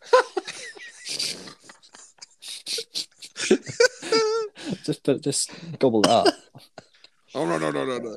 And that just reminds me of Mac out. I was just about to say that, Will. It's just Mac eating the contract to Kitten Mittens. And we thought about it some more. We were like, this mission is just going to be an absolute disaster. Especially with the deployment for you. Yeah. I was like, I literally cannot. Because I had so many men and quite a big surface area. Like a Spartan's a big surface area. Night bases are quite big. And then trying to fit how many mooks? 4 Medusas. 70 mooks and the 4 Medusa characters in there. It just wasn't going to happen. So we rolled up Tide of Carnage and played Dawn of War. And I tabled Harry. Now that is rude. It just made it even sweeter that we'd chosen to do something slightly different for a hopefully more even game, and tabled him. But Harry said this is the game he learnt the most from, because if he'd lined up on the edge of his deployment, flat outed at me, that would have only given me 1 turn of shooting before he just murdered everything. But he was playing very cautiously, kind of skirting around the 2 corners that weren't within Medusa range. And that was when the pennies started dropping that maybe these Medusas are a bit boring. Yeah. What did the Medusas kill in turn 1 and 2? Well, nothing, because he was out of range of them. 3 then. Hiding. But it did mean that I could advance stuff up at the side. I had a great play where I thought to myself, I'm going to fucking murder this Templar Brethren squad before they can use their melter bombs, because the Castigator can strike at initiative 2 and hit everyone at base contact. Gotcha. But because there was a slight rock in the way, by the time I'd got in, I could only get into contact with 4 people, so I did 4 wounds, and then he saved 3 of them, and I thought, oh no. So I killed 1, deflagrated, killed another one. I was thinking to myself, I need to kill like 6 or 7 of them here. Yeah. And I did not. So then the night detonated. On the other side of the table, I pushed my Spartan up. They'd charged. They'd got like an 11-inch charge off to multi-charges 2 Vindicators. Saw them off. And then Sigismund hops out of his Land Raider. He had like a 6-inch charge. Failed it. But his other Templar squad got in, so I could dispatch them before Sigismund then charged in. Declined the challenge, obviously. Oh, I fucking hate that so much. Did he? Punched him. No, I declined the challenge with Magisterin. Right. Always. It's Giles' only way of dealing with Sigismund. Decline!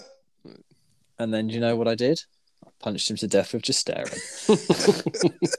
And Medusa's on the other side. Bitch. Then, as Harry did eventually decide to push out, the Medusas kind of dealt with everything on that side, kind of popped the transports, then popped the squads inside.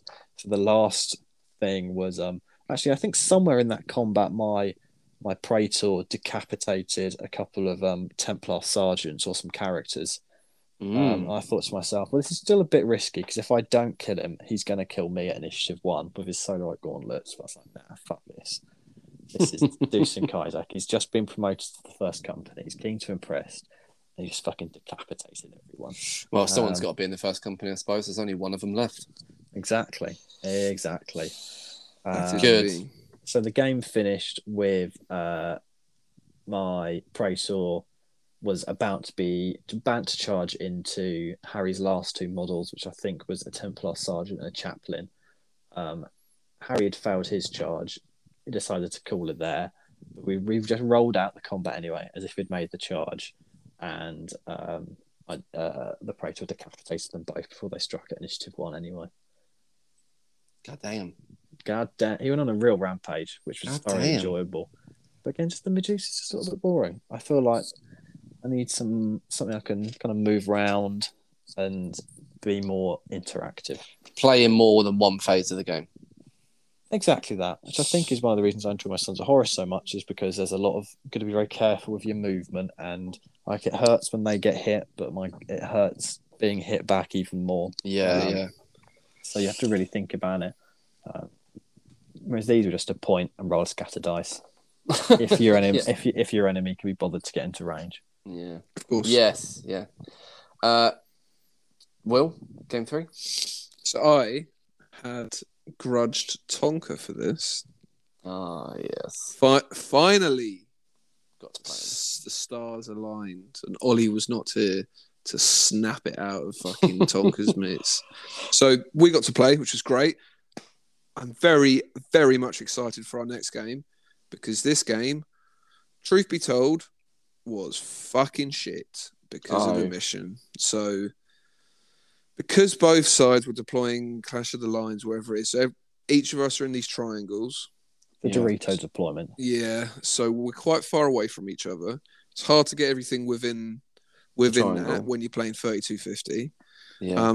You've got Fog of War, so you kind of like have you haven't to move up. Yeah, you haven't even got full range of your weapons, and yeah, and then the Loyalists had to place all their objectives.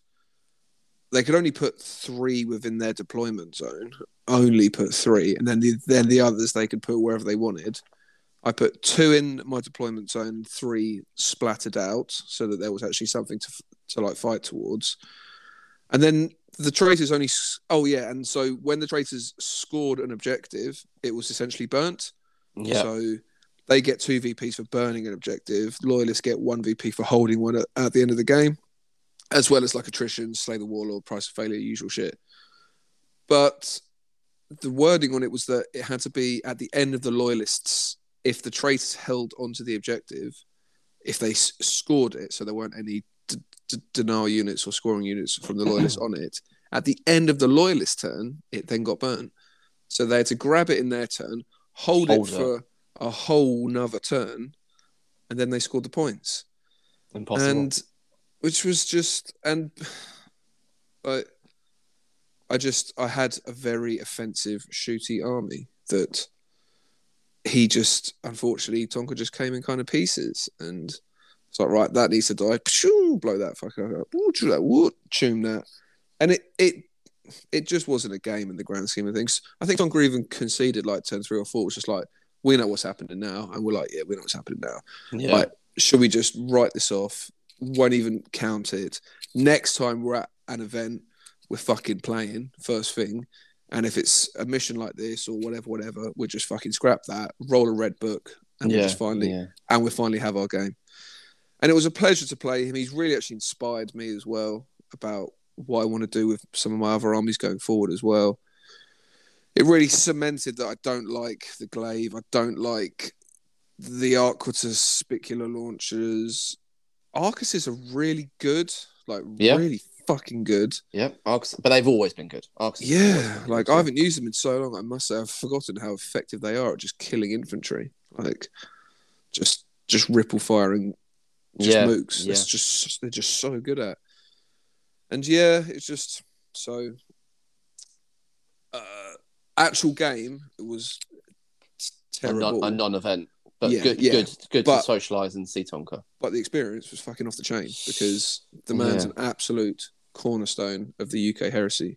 He's a great guy. He really is. He's sort of solo repping the Legion of Peterborough. Yeah, man. Like he's just, and like we were talking about fantasy.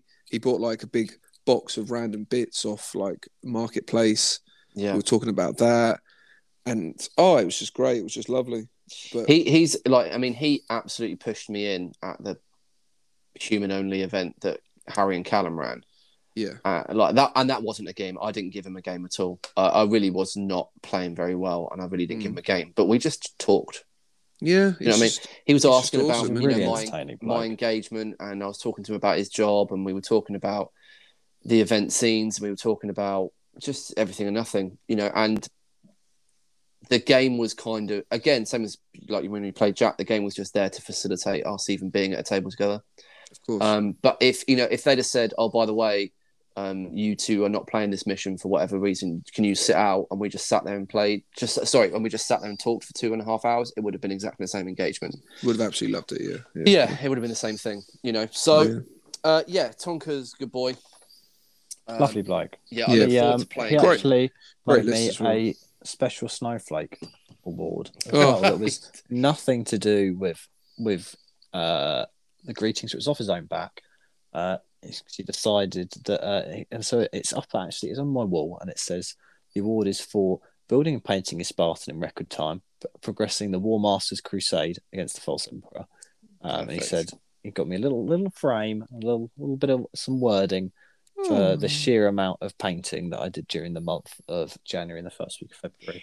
He's a good lad. Really upset Rob because I did borrow 2 Medusa carriages off of Ollie because I couldn't get mine done in time. But I'll take it. I'll fucking take it. So that's what Rob meant generous, when he said Giles won an award for painting an army. Yeah. Wow.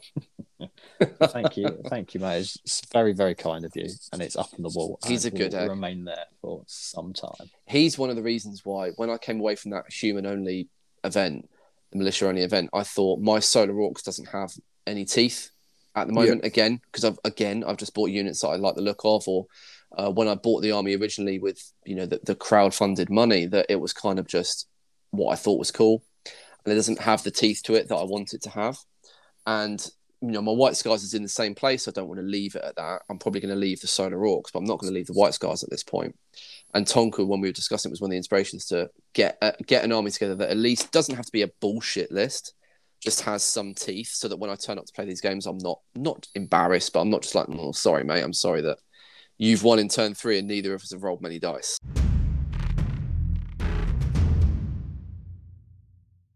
Hello. How are we doing? Very good, yourself? Yeah, I've just found some party ring biscuits left over from Isla's party on Sunday, and I love a party ring. They're fucking off the chain. They're getting hot. Yeah, done. That's it. All gone. See ya. So I think once Giles is on, and here he is. Ta-da! Here he is. So we're going to do game 4. We'll go straight into it. Full send. And then a little bit of a wrap-up, boys. Beautiful. I've just noticed as you both joined, can both of you just wear your creaky and your beards? I'm in. You're in. There's one creak to get into a position where I can comfortably have my elbow on the arm of the chair, holding the microphone away from any scratchiness. You should do what I do and trap it behind a glass. Then it hangs in the air. Send that glass flying. Oh, that's also true. We'll have PC mics soon, so we don't have to worry about it. Yeah. Game 4 for Mr. Henry. So I finally got to play my game 1, which was... okay. Rob, which was delayed because of life. So Rob and I played. I've played Rob plenty of times in the past. It's always a tough fight. He always brings his A game.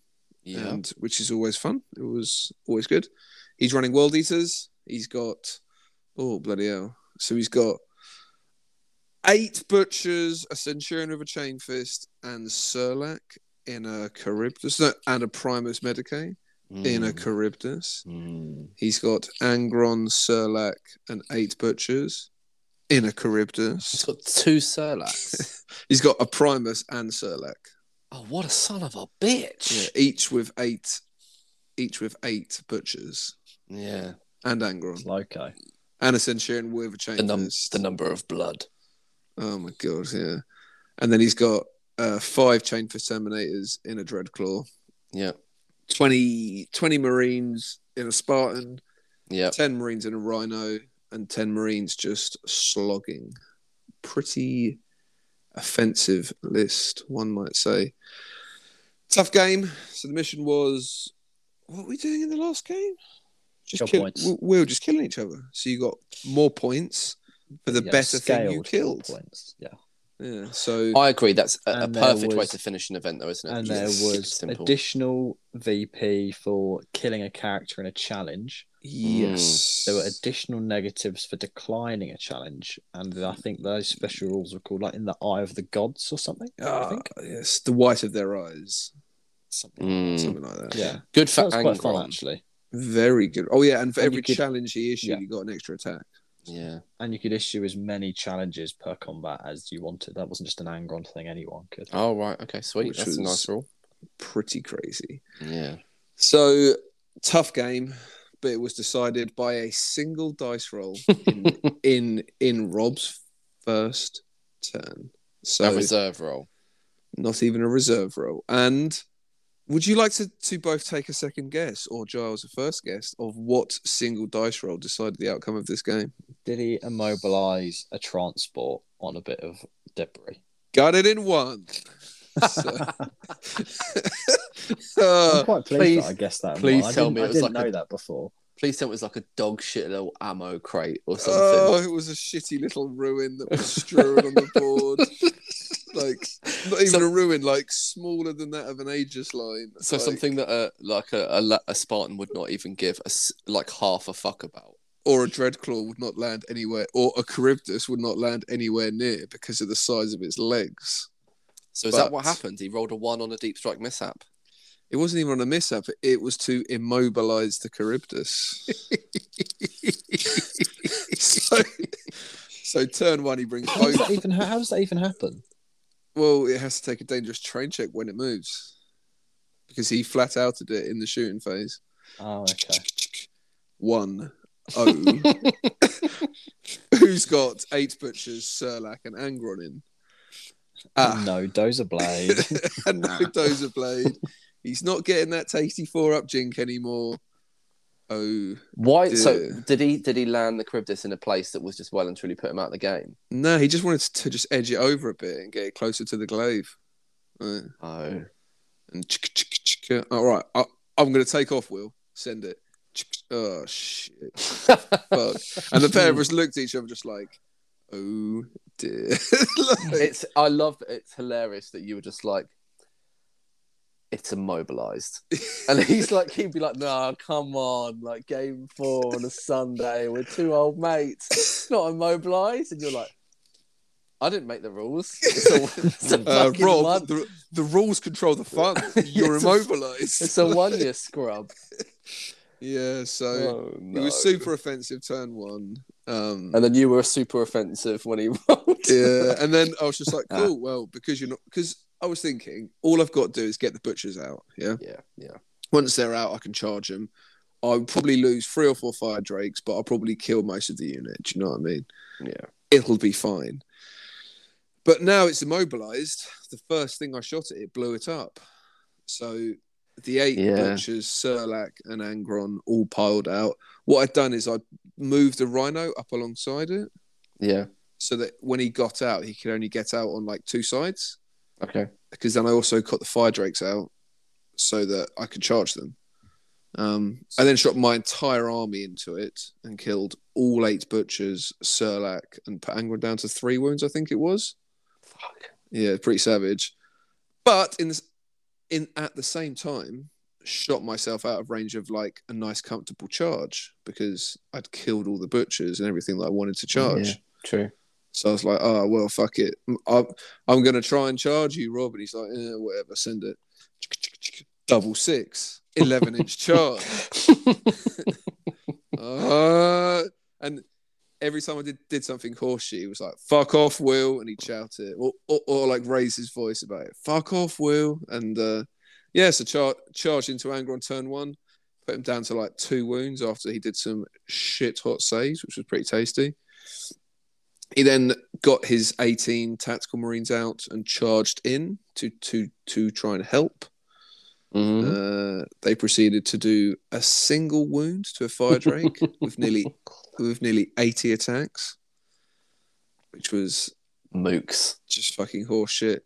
And then just at that point, it was just like, well, I will just grind you down now. Like, I'm tougher than you. That's game over. Yeah, like I'm killier than you. I can shoot better than you. I can fight as good as you with this one squad. Do you know what I mean?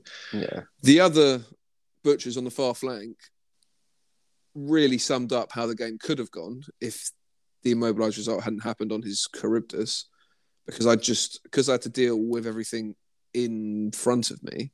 I couldn't keep getting back to them, and they just charged the Rhino, blew it up, charged the attack squad, killed them all, charged the Arquiters, killed them all, yada. And it would have been the exact same thing if he probably hadn't immobilised it. Because I would have had to put more firepower into it to actually open it. I then would have charged it. You can only slow one down. Exactly. Like, I would have lost lots of fire drakes probably to the combat, as well as him losing his butchers. But it would have been more of a trade-off. But at that point, it almost wasn't a trade-off, if you know what I mean. So, very, very fun game, though. Very, very insightful as to how these games can go. Yeah. And it was a nice way to end the weekend. I must say, I like kill points first thing on a Sunday, not last game on a Sunday. No, you're probably right. Yeah, first game. The last game on a Sunday should always be the final epic game. Of course, yeah. But that's just personal choice. So. Yeah, but you're right. Always kill points Sunday morning because everyone's hanging. Yeah, I just think it's just lovely that way. So. I mean, at my last event, I did so many things terribly wrong with the missions. But one of the things I think I did right, because the 4 missions were themed after the gods. Of course. So I just made mission 3 Sunday morning, Corn. Just kill points, Just kill points. Loyalists can play loyalists, traitors can play traitors, just fucking kill each other. Yeah, and it was literally just do it. Yeah, because that's what happened. The Red Mist descended. You could do whatever you wanted. Yeah. That was loyalists can fight loyalists, do whatever you want. Yeah. Cool. Giles, game 4. He's gone to sleep. Oh, he's passed out. Oh, he's fallen off his chair. I mean, he has actually gone. Wait, where the fuck's he gone? Has he? That was just a little sound there. Oh, no. He's gone. He's actually gone from the recording. Oh my god, this is hilarious. How long has he been gone for? He's just like, you know what? Fuck yeah. I'm Fuck out it. of here. Yeah. He might have just fallen asleep. I was playing Final Fantasy with a couple of mates the other night, and one of them just fell asleep as we were doing the dungeon. Oh wow. Wow. Yeah, literally just fell asleep like mid content. It was hilarious. He didn't come in and Leroy Jenkins it or anything. No. It's just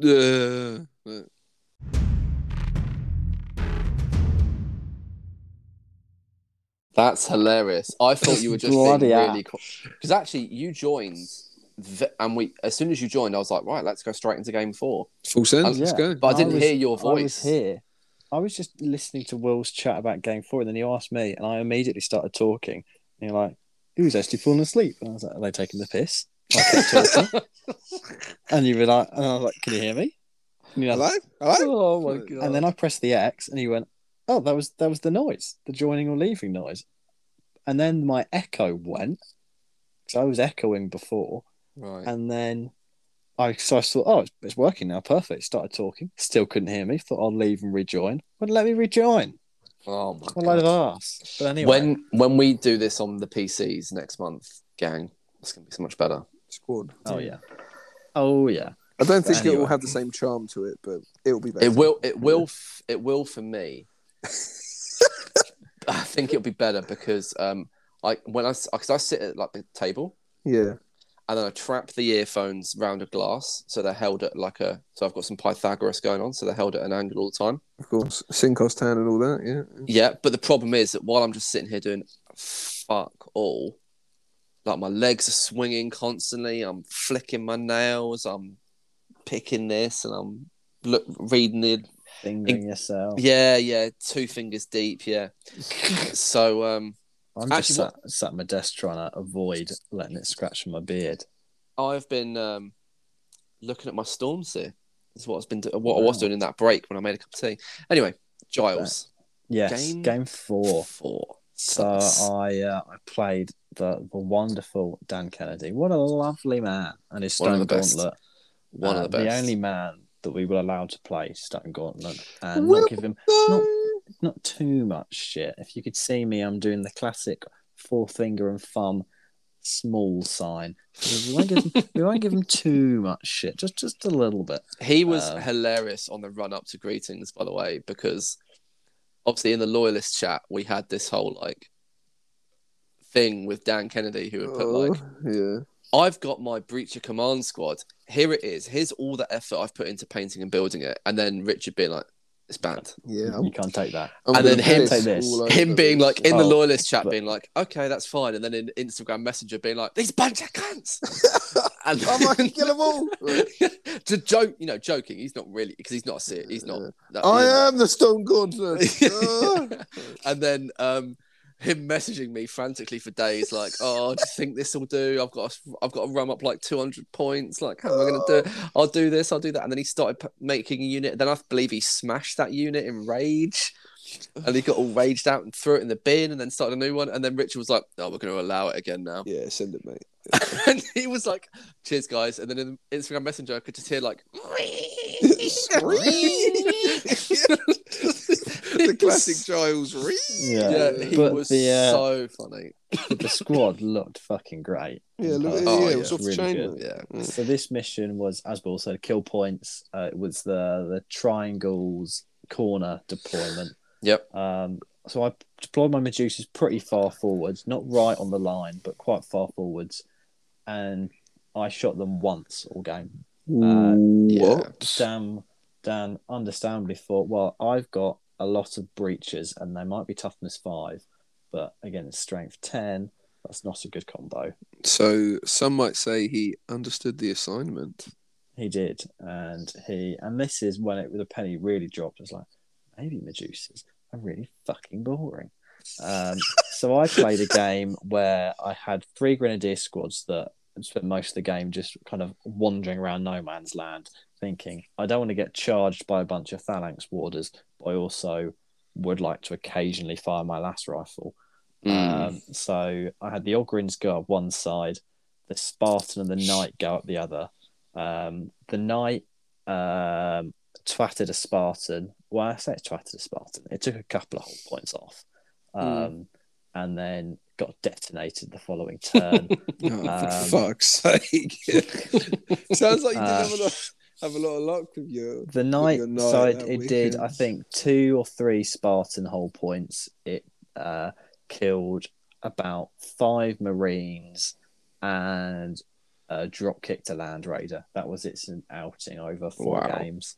Jeez. I mean, some of it was down to my foolish playing, but a lot we'll of touch on that. A lot of people see a Knight and go, "Well, that needs to die immediately." But also, it was that a Spartan, and everything else was high toughness. Yeah, so, the lesser of evils. If you've got multiple last cannons, it's like, right, Knight, Spartan, don't need to shoot for the rest of the game. Yeah. There's the Spartan had a turn of kind of flirting with his Spartan and Land Raiders. And then I thought, fuck this. So I... did you just Larry and Tyson? I did. I sent it. I moved 6, disembarked 6, declared a triple charge. I was like, I'm going to charge. This is the primary, secondary, and the Melter squad's the tertiary. I think I needed an 11 to reach the Melter squad. And I thought, well, I don't want them shooting the Justarian if they kill both the vehicles, all those Melter guns. So I'm going to risk Overwatch against 2 of them, hope for a hot charge roll. And what do? I pull out the 2 Sons of Horus Dice, give them a little cheeky little peck, and then roll them out. And what comes up? What are you looking at? That's double right. 6, baby. Double fucking 6s. And I was encouraged by this. Yeah. My Ogrins were 11 inches away from some breaches. In some that were stood in front of some ruins. And I thought, you know what? We can weather some Overwatch. We're toughness 6. We've got 3 wounds each. So rolled it out. What comes up? An 11. So I was averaging. I rolled some really hot charges over the event. I think I had an 11-inch against Harry, and then these two as well. And sending it left, right, and centre. I had 2 chain fists go into a Land Raider, 2 into another, or 3 or 4 into another Land Raider, and then some mooks into, and then some guys into the Melter squad as well. So my sergeant, so my Praetor decapitated someone in a challenge for some VP as a sergeant, I think, of the Melter squad. Blew up the Land Raider, the second Land Raider, and then completely whiffed against the first one, which would come back to bite me later on. So I had 4 attacks because disordered charge, 2 guys, missed 3 of them, didn't detonate it with the one that got through. So the next turn, drove back, they hopped out and they charged me. And it was an absolute fuckfest for several turns. So the Just Aaron squad ended up in combat with his command squad, the contents of the Breacher, which was the Phalanx Warder squad, with Praetor, and the Melter squad as well. And eventually they did succumb to just weight of attacks, but they put on a good show. They put on a really good show. The Ogrins chewed through 1 Breacher squad. They fled. Obviously, they're initiative 2, so they didn't catch them. Charged the other squad, kind of did some damage to that. My Force Commander went through a couple of challenges with his Power Axe, took a wound off of Camber Diaz for nothing in return. I mean, he did pass, I think, 3 invul saves that were all instant death off his Paragon Blade. But it was like they put on a real show. But because Dan was wisely staying out of Medusa range, I was the main kind of heavy hitters of the list, certainly from the shooting phase. Didn't do anything all game, so it was just, can I do more damage to his army with half of my army? And the answer to that was, unsurprisingly, no. But it was an absolute pleasure to spend a couple of hours with Dan. He's a great bloke. So yeah, summary of the weekend: 4 great games, some mixed performances from myself. Well, mixed performances are pretty good still. Oh yeah, you know, a lot of people walked away from that event losing all 4 games. And to be honest, I learned half the rules again, and I need to read the fucking rule book. Because if it wasn't for the fact that Dan, Harry, Ian, and John knew what they were doing, it would have been an absolute disaster. Yeah, I feel like I need to. When I've got a list together with my White Scars that I enjoy, and I've got 2 at the moment that I'm tinkering with, and in fact, I like them both. That I need to, when I've got them and they're not printed, but painted and probably printed. I need to have like 5 games with Will, where I'm just like, right, Will, how do I learn this list? I made a cheat sheet for myself, and in like a red book format. I started typing out some lore as well. I mean, that's great. So I knew the special rules, but I don't know what a fucking consolidate does anymore. That's the level of potato I've sunk to. That's the Is it 3 inches or a D6? I don't know what I'm doing. Yeah, that's bad. It's a bit embarrassing. More games, more reps is what you need, just in time for a new edition. 100%. Let's learn some rules and then change them. So I think we're going to go when we do. Someone's lost again. Who did I just lose?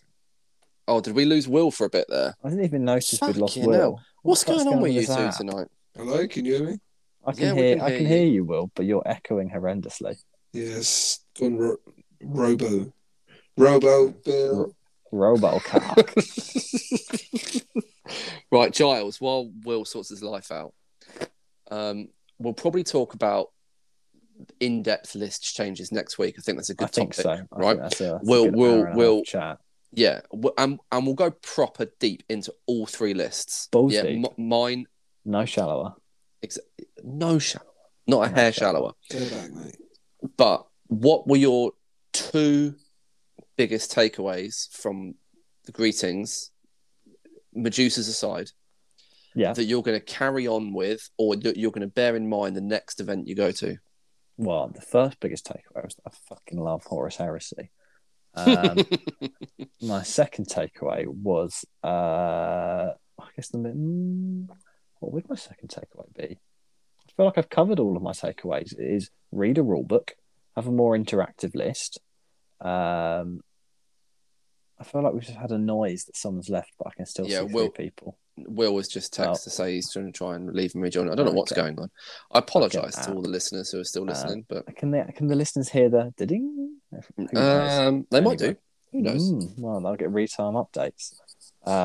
Yes, so I've covered my takeaways. Medusas are boring. Interactive list. I love Horus Heresy. And maybe my other one would be that I love the chicken wings at Greasings. So good. Did you play in game 1 against John Ascom's Loken? I did, yes, but he spent most of the board hiding from Medusas, most of the game hiding from Medusas. I think he had his knight errant objective was something to do with being somewhere at a specific time or not dying. His objective was protecting Euphrates Keeler. Oh, I see. Well, I didn't even fucking get nearer, so he did a pretty good job. Which was a shame because it was such a beautiful model and it spent most of the game in a ruin, so I couldn't fully perv over it like I would have liked. It's because Loken's redemption arc is really good. Oh, it's the best. It's fucking amazing. I did get to perv on it at Armies on Parade, so I can't complain too much. Will. So I'm lost in redemption arc memes now. Well, I mean, it's the greatest love story of the heresy. Loken coming back, so. And everyone wanted to see it, right? Everyone did. Literally, everyone asked for it. Right. What's his name? Who laughed? Kieran. Kieran, yeah. He loved it, especially. Raptors on a postcard, Imperialis or whatever it is. Yeah. Also, he's a Heresy Heartthrob, yeah, fucking he's lad, fucking top hero, unbelievable painter, off the chain. His Thousand Suns, where they're like the pink fading to the blue in one model. Oh. That got you pretty hectic, didn't it? That had you hot under the collar. It got Ian hotter. Ian runs hot. So yeah, mine. It got me hot for Thousand Suns, and then I spent most of the weekend perving on Thousand Suns armies on Instagram, and then I spent most of Sunday afternoon trying to find someone who would make me an Ahriman Terminator conversion. And then I'll do you one, sweet cheeks. I think with the Praetor, we'll talk about it next week. Yeah, we're getting off topic. But it's approaching bedtime. So, Will, what were your two biggest takeaways? We'll talk more about in-depth list analysis next week. That's our plan next week. Okay. But what are your two biggest hot snap takeaways from this weekend? 3250 is the new 3K. That's a great takeaway. 5 mission games are fucking horse shit. Because 5 turns. Sorry, thank you, Giles. Because Imperial Fists and Iron Warriors have no Legion downsides if you play 5-turn games. So what's the fucking point? What's the downside to playing Sons of Horus? If you're playing a big game, and you're only playing 4 of them, you wanna see that game through to fruition, and 5 turns does not always do that. Yeah, but that's just personal choice. 3250 is the new 3K. No Lords of War, no name characters. 3250. Send it to the internet. All the way. So, when you say no special characters, no Lords of War, where do we draw the lines? Because if we take away the most powerful, boring thing, which are Primarchs and Lords of War, what's the next most powerful, boring thing? Because in my opinion, it's triple Las Vindi, double Scorpius behind an Aegis line with double Praetor on bikes. I don't think Primarchs are that boring. I don't. I've never used mine. I'm gonna fucking.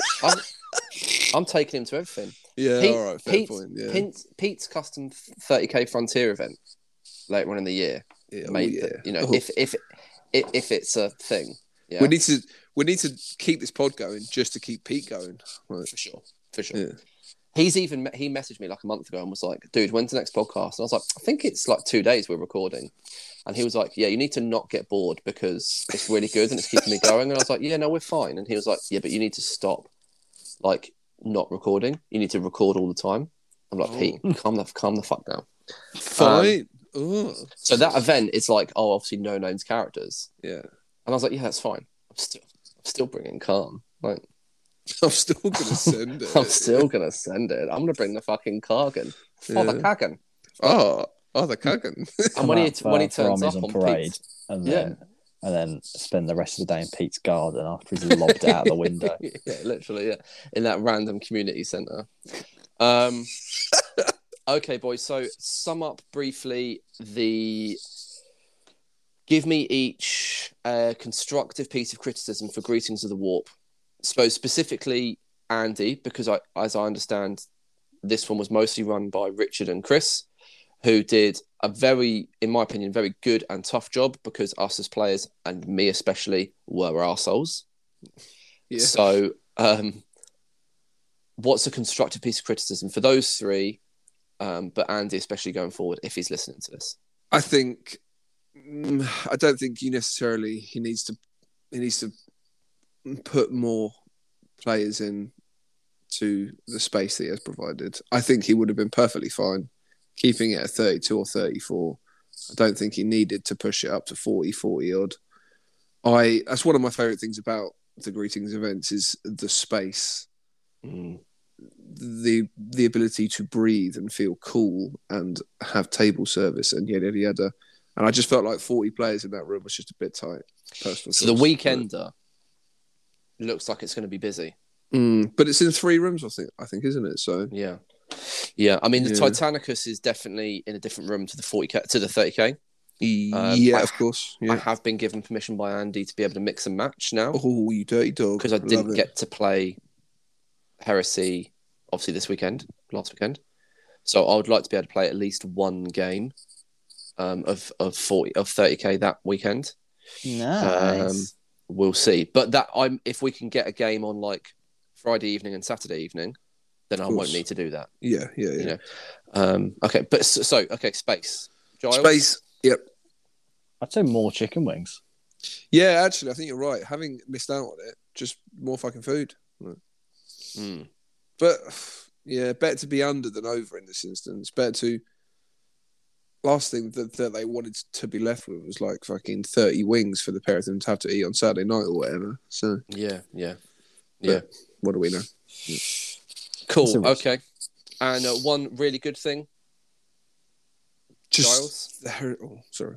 I just had a fucking great time. Yeah, great weekend. The fucking Heresy community is the best. Like, it's just like I could have easily gone and not played a single game and had an amazing time. Yeah. Like if anything, the games were the fucking low point, and the games were amazing. Like, which is just crazy to think. It was just so nice seeing everybody, seeing everyone happy, seeing everyone keen, seeing everyone hard for Heresy. It was just lovely. I discovered that Harry is no longer allowed to put #hard for Heresy on his Instagram posts anymore because his other half, Anna, says it's too much. And I enjoyed that fact greatly. That's amazing. Gave me a good chuckle. But speaking of the wonderful Heresy community, I would like to use this to not so seamlessly segue into a package that was recently delivered to my home from Netherlands. Denmark. Distant lands, Scandinavia. North. Via Eastbourne. It was. And did come via this fine abode. It did, from the south coast. And so I've known, Tom had mentioned he had a parcel for me and he'd bring it at Greetings. And I thought, I wonder what this is. It could be anything. Is it a bit? Is it a pot of paint? Is it a particularly proud turd that he was particularly proud of and he's kept for me? All are likely. Very likely. Is it a small collection of his favourite pubic hairs? I don't know. And then Tom got more and more excited for me to open it. And I thought, well, it's obviously going to be something pretty hot. And I saw the packaging, and I saw so Tom left it. Basically, I was at work. Tom dropped it off. He collected something that Ian had equally printed spicy off for him. Some 3D print or resin printed White Scar Assault Squad that looked unreal. But anyway, so I've got this box. I'm taking it up the stairs. I'm trying really hard to keep it side on to me so I can't see like a return address or my address, any handwriting. What is this? Get upstairs. It is thoroughly well packed. Like, there's no way the contents of this box is getting damaged. So Paul, take notes on how to wrap stuff. Get the hobby knife. open up the tape. I'm kind of then opening it, putting it on its side with my eyes closed, opening it, feeling around really gently, taking bubble out, and then I open it up. And what's inside? A little Tupperware. Take the lid off the Tupperware. It was something that in itself, very enjoyable. I'm wrapping it. And then what do I see? I peel open this lid of the Tupperware, take the bubble wrap out of the Tupperware, and what do I see looking at me? But none other than Horace Axelman, little Horace from Mama. Christopher, who is at Dawn's Arrow on Instagram. I'd say go and follow him, but if you are listening to us, then you already follow him. You do. He's an unbelievable painter, and clearly an even more generous human being.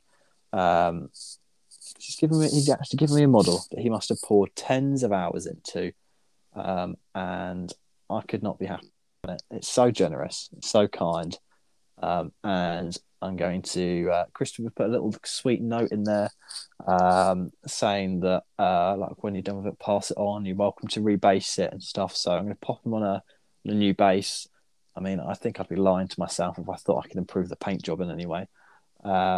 So I'm really excited to going to stick him in his new base. The next games day, which I think is probably going to be towards the end of the month, he's 100% coming to. I just thought it was ultra generous. There's a little picture on my Instagram page. If you're going to have a look at that, and it made me quite emotional about the heresy community. To be honest, like to just the fact that people are like prepared to. Like, he could have sold that model for a large quantity of money because it is an unbelievable paint job. But the parts he's used are brilliant, and he decided to give it to someone that's particularly passionate about that particular thing. And that's why you got it. So when he first messaged me, he said, I don't know Giles with any great intimacy, basically. And I've only known from the podcast what's going on. How likely is he to ditch the Sons of Horus as a project? And I said 0. Yeah. He's played no chance, mate. He's played Sons of Horus for going on 4 years now, 3 or 4 years. 3 years. Yeah, it's a project that's, he sort of finished it, but then is still adding more. Once the second, even if he flirts with other things like Militia and Night Houses, once the second edition comes out, which we all know is coming, that will be the thing that he's using, and it will be Bay. Plastic Spartans are going to be sea green. Yeah. Oh yes. And he was like, "Okay, good. I've got this present. Would you mind giving me his address?" And I said, I don't know Giles' address off the top of his head. I can tell you where it is. I drive there every fucking week, but I don't know the name of the address. But also, I'm going to see him at Greetings. Bring it here. I'll make sure it gets there safely. Yeah.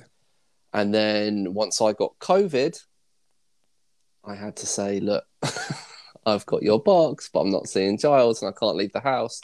And he was like, ah. And so we knew it wasn't going to be given to you at Greetings, which was gutting for both me and him. So, we made a concerted effort to try and get it to you as soon as possible after isolation finished.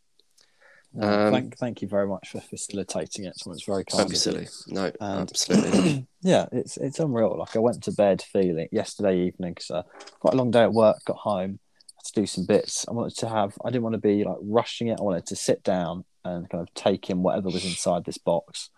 And so I opened it up, had a little meltdown, sent him some very loving messages, and then went to bed with a warm, fuzzy feeling in my heart and a rigid penis for the 16th Legion.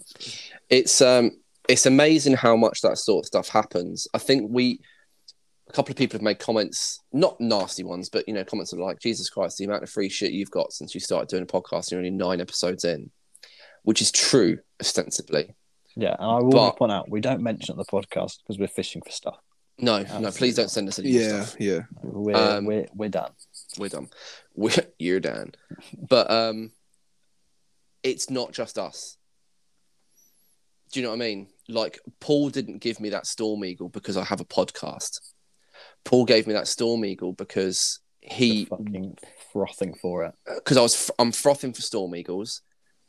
The Storm Eagle Rite of War is something that I'm definitely doing for the White Scars. It's probably for Pete's event. It's definitely happening. It's only a matter of time. Yeah. Yeah. And he was like, I got the ump with it. I tried to build it. I couldn't build it. I got the ump with it. You can send it to Moggy and pay Moggy to build it, and that way it gets used. And then you can pay me back by playing it against me in a game. Yeah. Oh God. Oh.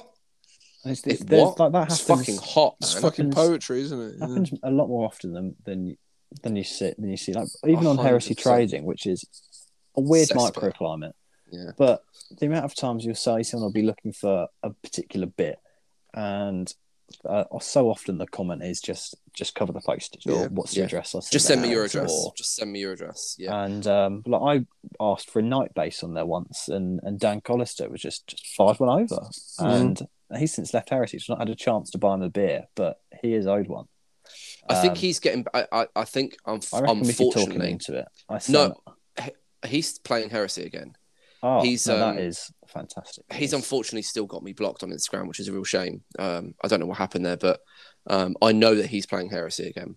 Well, that is excellent news. He went to Warhammer World with like Rob Bear up and stuff to play. Okay. So. Oh, fantastic. So it's as much as it can seem toxic sometimes, and there's a lot of shit that goes on, and there's little nerd arguments, but ultimately, we all love toy soldiers.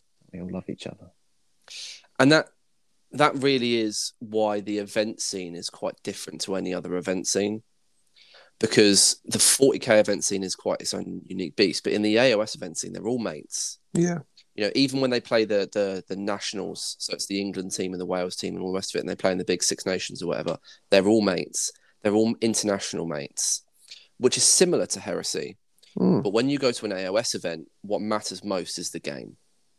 Yeah. They want to win that game. That's how they're engaging with each other, is beating each other in this game, and they're having a good 3 hours. At Heresy event, the game is just such a low down on the priority list. Yeah. Because most people are in it for armies on parade. It's true. For socializing, and things like that. You know, my White Scars, I'm itching to get some games in with these White Scars, because I feel like if I don't, it's such a waste. But even when I go to the Weekender and my Titanicus, when I go to the Weekender and stuff, I'm more interested in the chatting and the seeing everyone and seeing everyone else's armies and talking to people face to face again than I am about rolling dice for Khan's attacks. And that's quite unique. Which is crazy to think. It's good. I appreciate it. It's brilliant. I'm glad it exists. Boys, I think we've come to our natural end. I think we have. I think we've ended on a positive note of hugely, undoubtedly. Joyous community we find ourselves in. So thank you once again to Christopher. You absolute fucking legend. And thanks to everyone who's still listening to the podcast. And this has been a long one, a girthy episode. This one is going to be close to 3 hours long. And it's fucking bedtime. I'm running out of steam rapidly. Same. So next week, because there's no event this week for us to talk about. Nope. Next week, what we're going to talk about is we're going to talk about the changes to Giles's lists going forward for the next events. Same for Will as well. We're going to talk about Will's new Legion. And we're going to talk about... Oh, yeah, we are. Shit. Yeah, we're going to talk about Will's new Legion. If that's still got legs next week, Will. Hopefully it does. And then we're going to talk about my new White Scars aims. Yep. And the Thousand Suns list that I want. Oh, yeah. Yeah. And we'll do a bit of a dive into the list we took as well. Yeah. Yeah, for sure. Yeah, quick update. Yeah, 100%. Boys, it's been a pleasure. I think we've said it all. Oh, truly. I'm going to go and eat 2 more party rings. Oof. Amazing. I'm going to fall asleep smiling. I can't wait. Perfect. Me too. I know I've had a good time on the pod when my ears start hurting because my headphones are slightly uncomfortable because I've been smiling so much. Yeah. So, thank you, boys. Thank you for listening. Thank you all. Goodbye. See you later, Always boys. the best. Take care. Bye.